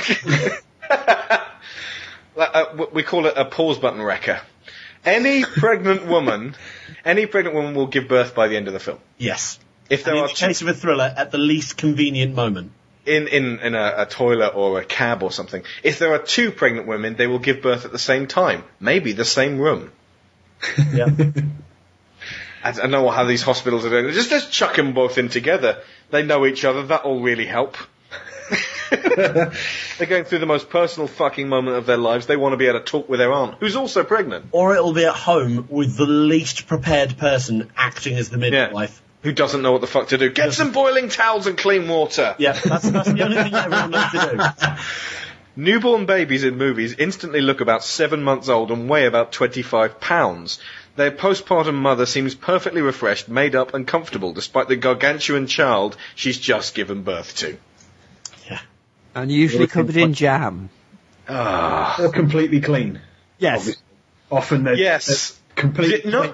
Ironically, one of the only, and I've actually witnessed a birth, one of the only realistic births I've ever seen, the baby wasn't even goddamn real. Children of Men. It was a CGI baby. And that sort of slithering, weird, rubbery thing looked far more real than any of those, 7-month-old babies I've seen on film. Weird. 2 girls. One's hot and a bitch and wants to change the guy. One's pretty and loves him for who he is. Somehow it's still a big decision for the guy. Yes. For the female equivalent, the nicer guy is always a lot more handsome and roguish than the stuffed shirt she's supposed to marry. But the difference is, he doesn't have as good a job. Isn't that fucked up? Yeah. He can't offer me the same kind of security. Well, maybe love is more important. Yeah, you think? That said, like, to go back to the previous point, though, the out of the attractive bitch and the not-so-attractive shy girl, the not-so-attractive shy girl will always be not unattractive. Yeah, no, she's not unattractive. She's wearing glasses, so She's obviously always she's... maybe she'll take her glasses off and her hair will come down. You're like, oh, actually, you're also really hot. So it's win-win. But I mean, like, I'm thinking Booth in Teen Wolf at this point. It's like, yeah, I'd just have gone for her straight away. The other girl's a complete bitch. Tween Wolf. To a movie theater near you. Rated PG-13. Rob Schneider is a Wall Street executive with everything going for him. Only problem is, he's about to become a carrot. I'm a carrot.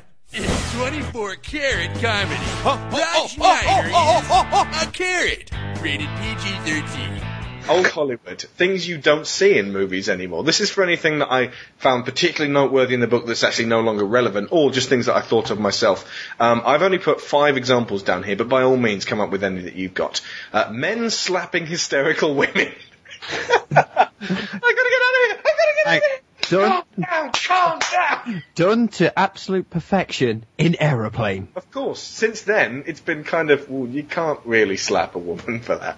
Women fainting when overcome with emotion. But you must be, falling down with a fit of the vapours. That doesn't happen. People sat on park benches reading newspapers and spying through holes cut in them. And now back to 1943's fast-talking High Trousers. Well, isn't this a fine song and dance? What are you getting so hot about? Keep your shirt on. Where do you get off making remarks like that? Supposing I say you're a lunkhead. Well, I ain't much for supposing. Well, supposing you were. Well, maybe I'm through supposing and I'm fixed to start figuring. Horseradish. Well, aren't you a pocket full of firecrackers? Oh, yeah? You got something to say about it? I'll say plenty. These two are both fairly relatively recently. You don't actually these days see people firing their automatics on their side, gangland style all that often, because it makes them jam up. And people diving sideways in slow motion whilst firing 2 guns at once in any non-ironic way. Thank you, John Woo. Yeah, I mean, basically, John Woo did it now, and to the point where anyone who ever does that is doing that. You wouldn't have an action hero doing that, and you're supposed to go, oh, yes, that's a really exciting scene. You'd be like, aha, I see. Ha Although, what was the one Trinity did? Oh, she did it backwards through a window. Yeah, I mean, all of the stuff in The Matrix was kind of like taking the John Woo thing to the absolute ultimate. I really still think that the Matrix action scenes have not been bettered. There's been more realistic action. I love the fight scenes in the Bourne trilogy, but in terms of eye-popping action sequences, we'll talk about this in the Matrix episode, but it kind of peaked there, and it hasn't ever made me go, Jesus fucking Christ, since then. Maybe it's just because I'm not 19 anymore, and I require movies with a bit more substance. But the Matrix had that too? The first one, anyway. Yeah, the first one, God's sake. Anything else that you don't see much anymore? Ooh, how about when they're usually stealing a car, they always flip the visor down and the keys are magically there. Yes, no, that's never. No. Everyone would be stupid to keep their keys in the flap there. Here you go. This one's actually from the book, and it just shows the book's age. Universal Movie Computer Operating Laws, and it's actually number 3. Every teenage computer user is a hacker and owns a modem. See War Games, etc. Ooh, a modem! That's just the whole hacker thing. That goes back to the swordfish point we made earlier. You know, you can hack into anything with just a laptop, and it's always teenagers that can do it. Back in the 80s, when the internet was just being developed, and just the early 90s, they didn't know. Hollywood didn't know what the internet was capable of, so everything that it can do in movies is ridiculous. Like, but I'm thinking Superman 3 here. Oh, God. The shit that goes down in Superman 3. I mean, I think from one workstation, Richard Pryor manages to take over the entire world, and he gets, like, toasters start moving on their own because of him. It's like, what? A computer is? Academy mandate. The feeling by Oscar winners that an award for their film work is validation of their personal beliefs. Example, Vanessa Redgrave's Zionist hoodlum speech, Oliver Stone's insistence that his award for Platoon were an anti-Vietnam War statement by the Academy, Richard Attenborough's accepting the Oscar for Gandhi, the movie on behalf of Gandhi the man, and James Cameron asking for a moment of silence for the Titanic victims. Oh, God. Yeah. Didn't he follow that up with, I'm the king of the world? That was before. He was like, I'm the king of the world, but please, a moment of silence. It's like, hey, oh, for fuck's sake. Okay, and this is the year when he just won Best Director and Best Film for Titanic, and LA Confidential was just sitting on its heels at that point, going, anything for me? Yeah. Best Adapted Screenplay. Thank you so much. Wait, Alex, are you saying the Oscars are political? Yes, they are. No film set in Australia is allowed to use the word Australia in its title, where Down Under is an acceptable alternative. For example, we don't get The Rescuers in Australia or Quigley in Australia. Yeah. Wow, there's only one exception to this rule. Australia. They couldn't call it just Down Under. They'd be like, what's that about? These are Ebert's 3 laws of motion pictures. A movie is not what it is about, but about how it is about it. Very strokey beardy. I like that. No good movie is too long. No bad movie is short enough. Speed Racer is a good movie, and it's too fucking long. Seriously, it is 25 minutes too long. Inception is 25 minutes too long, and that is a damn good movie. Yeah, but I agree with the bad movie part. No bad movie is sure enough. There's no bad movie where you're like, oh, seriously, I could take another hour of this. Keep going, guys. You should always cut out 10 minutes of your movie and make thine helicopter explode. Exploding. No good movie is depressing. All bad movies are depressing. No, The Road is fucking depressing. The Pursuit of Happiness is fucking depressing. Yeah. Maybe this is just me and my limited experience of films, but certain films. Anytime something says critically acclaimed, it means depressing as fuck. There is a section I'm going to get to in just a minute where we can translate these poster quotes. Excellent. But yeah, okay, you're absolutely right on that. The ellipsis principle. Any film that combines reviewers' quotes with ellipses can't be any good. A reviewer that says this movie was ... amazing probably read this movie was so awful it is amazing how it ever got made. Reviews of 3 words or less, e.g. funny, what a movie, are especially cause for concern. Anything with movie of the decade usually is pretty one. Especially in like the first year of the decade. Hang on. And to borrow another one from Kermode, anything advertised on the side of buses. Yeah, usually that's a good rule. I think they proved him wrong with Shaun of the Dead was on the side of buses and phone booths. Can I just mention my favourite little bit of bullshit, hype on a box ever? Yeah. Is off the Highlander 2 DVD. Oh my god. Are you ready for this? How have you got that? Oh, I don't have this. I've seen this. That's all right. There's only one Highlander movie for the record. There can only be one. Exactly. It says towards the bottom, the best and smartest sci-fi thriller since Blade Runner. Ooh. It's not. It is not. Jesus Christ. And this is Highlander fucking 2. This involves Zeist, and any Highlander fan has just got the cold shivers because I said it. I am an alien from the planet Zeist. I don't know why he's German. Right. Gandhi movie. Any film which is undoubtedly good, perhaps great, but once you've seen it, there is absolutely no reason to ever want to see it again. Examples: Gandhi, The Last Emperor, Passage to India, long documentaries about the Holocaust, most of the French New Wave, all of underground art house films of the 60s, the lesser works of Bergman and Antonioni, and Woody Allen's serious movies. If there's a fat suit in a movie, it's not funny. It's that simple. Then explain Big Mama's House 1, 2, and goddammit 3. I think I just did. I personally quite liked Big Mama's House 1 and Nutty Professor 2, but that's just me. Having said that, I haven't watched them for about 10 years. Okay, my next rule is, there's no accounting for taste. Finally, nobody ever takes their socks and shoes off during a sex scene, because it's fucking awkward. Can I just say that all sex scenes in movies are usually pointless as well? Yeah. Except for if they're really torrid, like The History of Violence. That's fucking brilliant sex scene in that. Well, my biggest example of the most pointless sex scene in a movie, Underworld 2, where they are being chased by a master vampire and have sex. Let us have sex in this warehouse. I don't know why she's German. Right. You've got stuck on fake German accent, haven't you? You need to reset your accent module. Okay. Don't mention the war. I did once, but I think I got away with it. Right, sequels. If it has a 2 on it, it's going to be good. If it has a 3 on it, it's going to be good. If it has a 4 and upwards, it's going to be bad. Only 4 and onwards is only for shitty horror movies like Saw 4, and even then, the colon/subtitles start making appearances, like Halloween 4, The Return of Michael Myers, Nightmare on Elm Street 4, The Dream Master, Friday the 13th Part 4, The Final Chapter. There were 8 more after that. Hence, on bigger budget films, you don't get Alien 4, it's called Alien Resurrection, and Live Free or Die Hard, or the even cleverer Die Hard 4.0, because that's like they've thought about it, yeah. 4 pointless. 4 pointless, it's even easier to fuck around with. Or my favourite one, it's got to be Rocky 6, otherwise known as Rocky Balboa. Rambo 4 or Rambo?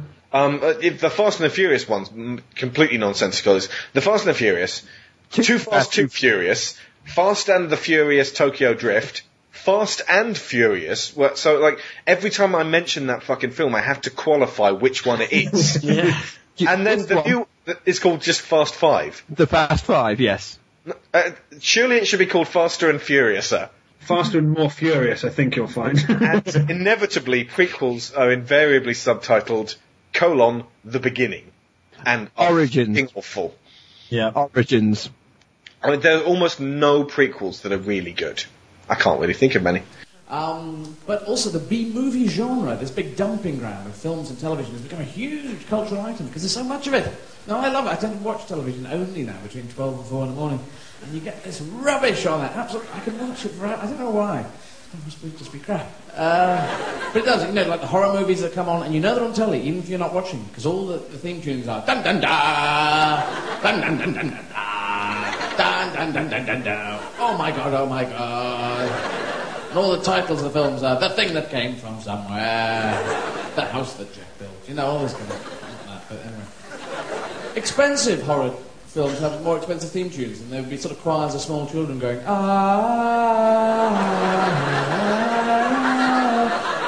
died tragically. It's like those people who go camping in millions of films. Let's go camping in the forest of death and blood. Whoa, whoa, whoa, whoa. Forest of death and blood. Is there a story behind that name of the forest? Why, yes, it's one of those that dies of death and blood, apparently. I'll pass on this. My cat's exploded and I've got a bad leg anyway. They go off and they camp in the forest and then a storm comes in, they can't get back, the bridge has been blown up by squirrels. And they stay in a hut, a wooden hut. And in the middle of the night, some twit said, look, there's something moving in the forest about 8 miles away. I'll go and check. Don't check, please don't check. That's what curtains are for, to go, oh my God. But they say, I'll go and check and I'll take a thimble with me. Don't come near me, I've got a thimble. And they never listen to the music, do they? Never do. Na na na na na na na na. We'd be going, I'm not going down there. It's spooky down there. Na na na na na. It's spooky down here too. Na na na na na na. La la la la la la la.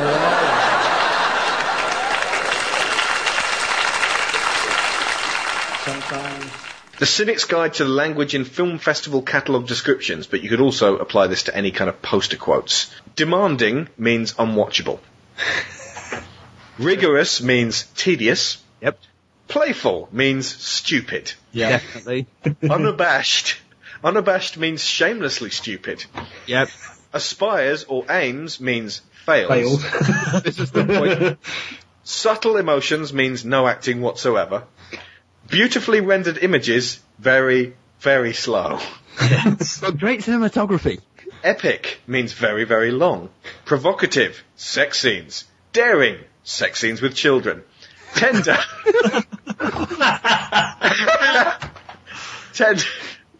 Tender means nudity. Effervescent, vapid. Ambiguous, underlit. Gritty, underexposed. Raucous, overacted. Outrageous performances, really badly overacted. Raw, unedited.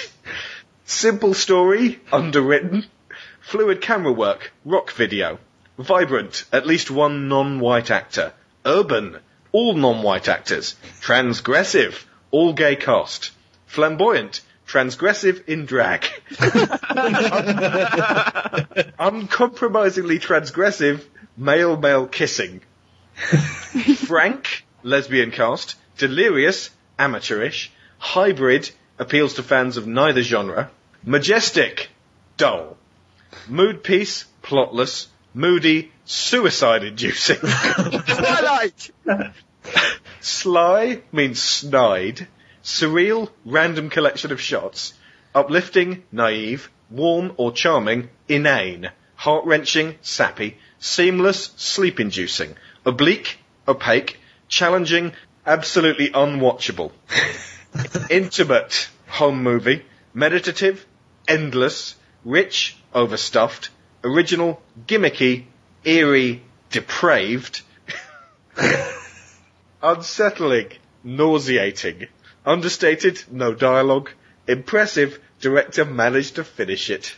Was I the only one thinking of DVDs in my collection? For everyone you were saying. Definitely, that was bringing to mind a couple of my guilty pleasures there. Okay, so, I mean, is there anything we haven't mentioned or covered? I mean, obviously there's going to be a whole bunch, and I'm going to start a thread, and obviously you guys listening at home can add your own. I would like to point horror movie fans to, if it's up there, search out KDS 2.0 and look for the one called On Horror.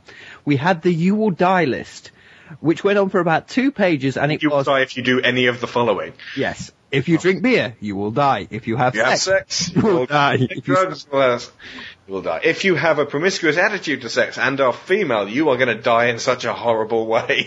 You will get a shovel stuck through you, springs to mind. Yeah. It's like, why don't you come over here and do me? I think we could talk about this at a later date, definitely, but horror movies are like Hansel and Gretel. They're like cautionary tales for teenagers saying, don't fuck about or someone will kill you. With the one exception being cabin fever, where if you drink beer, you don't die. Yeah. My wife had a real problem with cabin fever because the guys in that die, but the girls in it have their skin rot off and get fucked. Eli. All I'm going to say is Eli Roth. He's a naughty boy, that Eli Roth. No, he's a talentless hack that people thought had talent. Indeed. And he clearly hates women. Hence why I've never watched Hostel Part 2. Oh, God. Right. Okay, so anything else? Or are we done? I think we're done. Usually, can I just point out, for horror movies, the kiss of death is usually in space. Yeah. If it's a creature feature that looks like a really low-budget version of Alien, it's shit. I can tell you right now, it's shit. You don't even have to check it out. If it's got like the fucking beast on the front and it's called something like Hell Beast, it's shit. The Rock. As well, to go back to the if it's Korean, it might be good. Like the host, that was really good. To go back to the film language, if it's something meets something, it means not as good as either of those films. All meets Inception for the Adjustment Bureau. It's like, okay. Could you say one thing for me? Yeah. By your command. By your command. Have I done robot again? You have gone Cylon. Oh, bugger and bollocking hell. I never heard that about Battlestar Galactica. Maybe the new series. Yep. Okay, well, that will be it from us. Gentlemen, plug your show. Seeing as I'm not silent at the minute, I shall plug Gameburst over at gameburst.co.uk. You can find our weekly 30-minute news roundup on a Sunday and the roundtable quiz or replay show on a Thursday. Thank you very much. And we will be back next week with more Gonzo. It will be Never Mind the Buzz Geeks again, and we are talking about 80s music. I've been done. I have been Alex Shaw, and I will see you there. And how should we sign off this week? I'll be right back! Yes. With films now, you can actually tell a lot about the plot just by hearing the opening music. I mean, for example, if you hear this kind of music...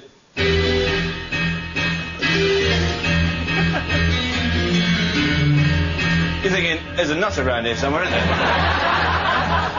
Where is he? Where is he? Oh, there he is, look there! In the car, with his knuckles whitening on the wheel, the rain lashing on the roof.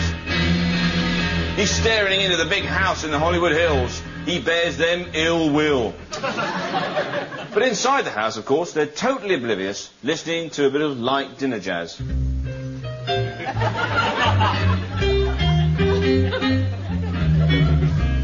And the host is helpfully explaining the plot.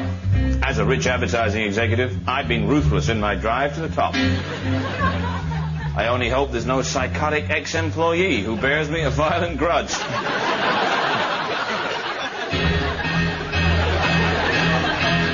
I think there is, mate.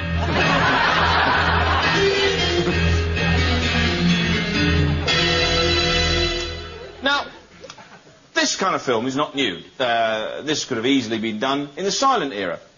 The same plot, the nutter, in the car, in the jalopy, the rain on the roof.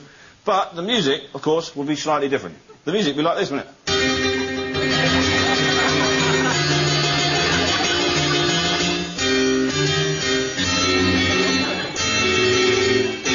A little bit of black car with a white writing. Look out, it's the nutter!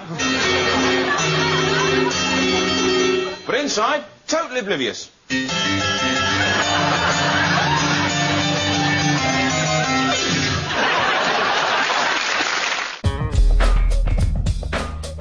Rob Schneider, derp-de-derp.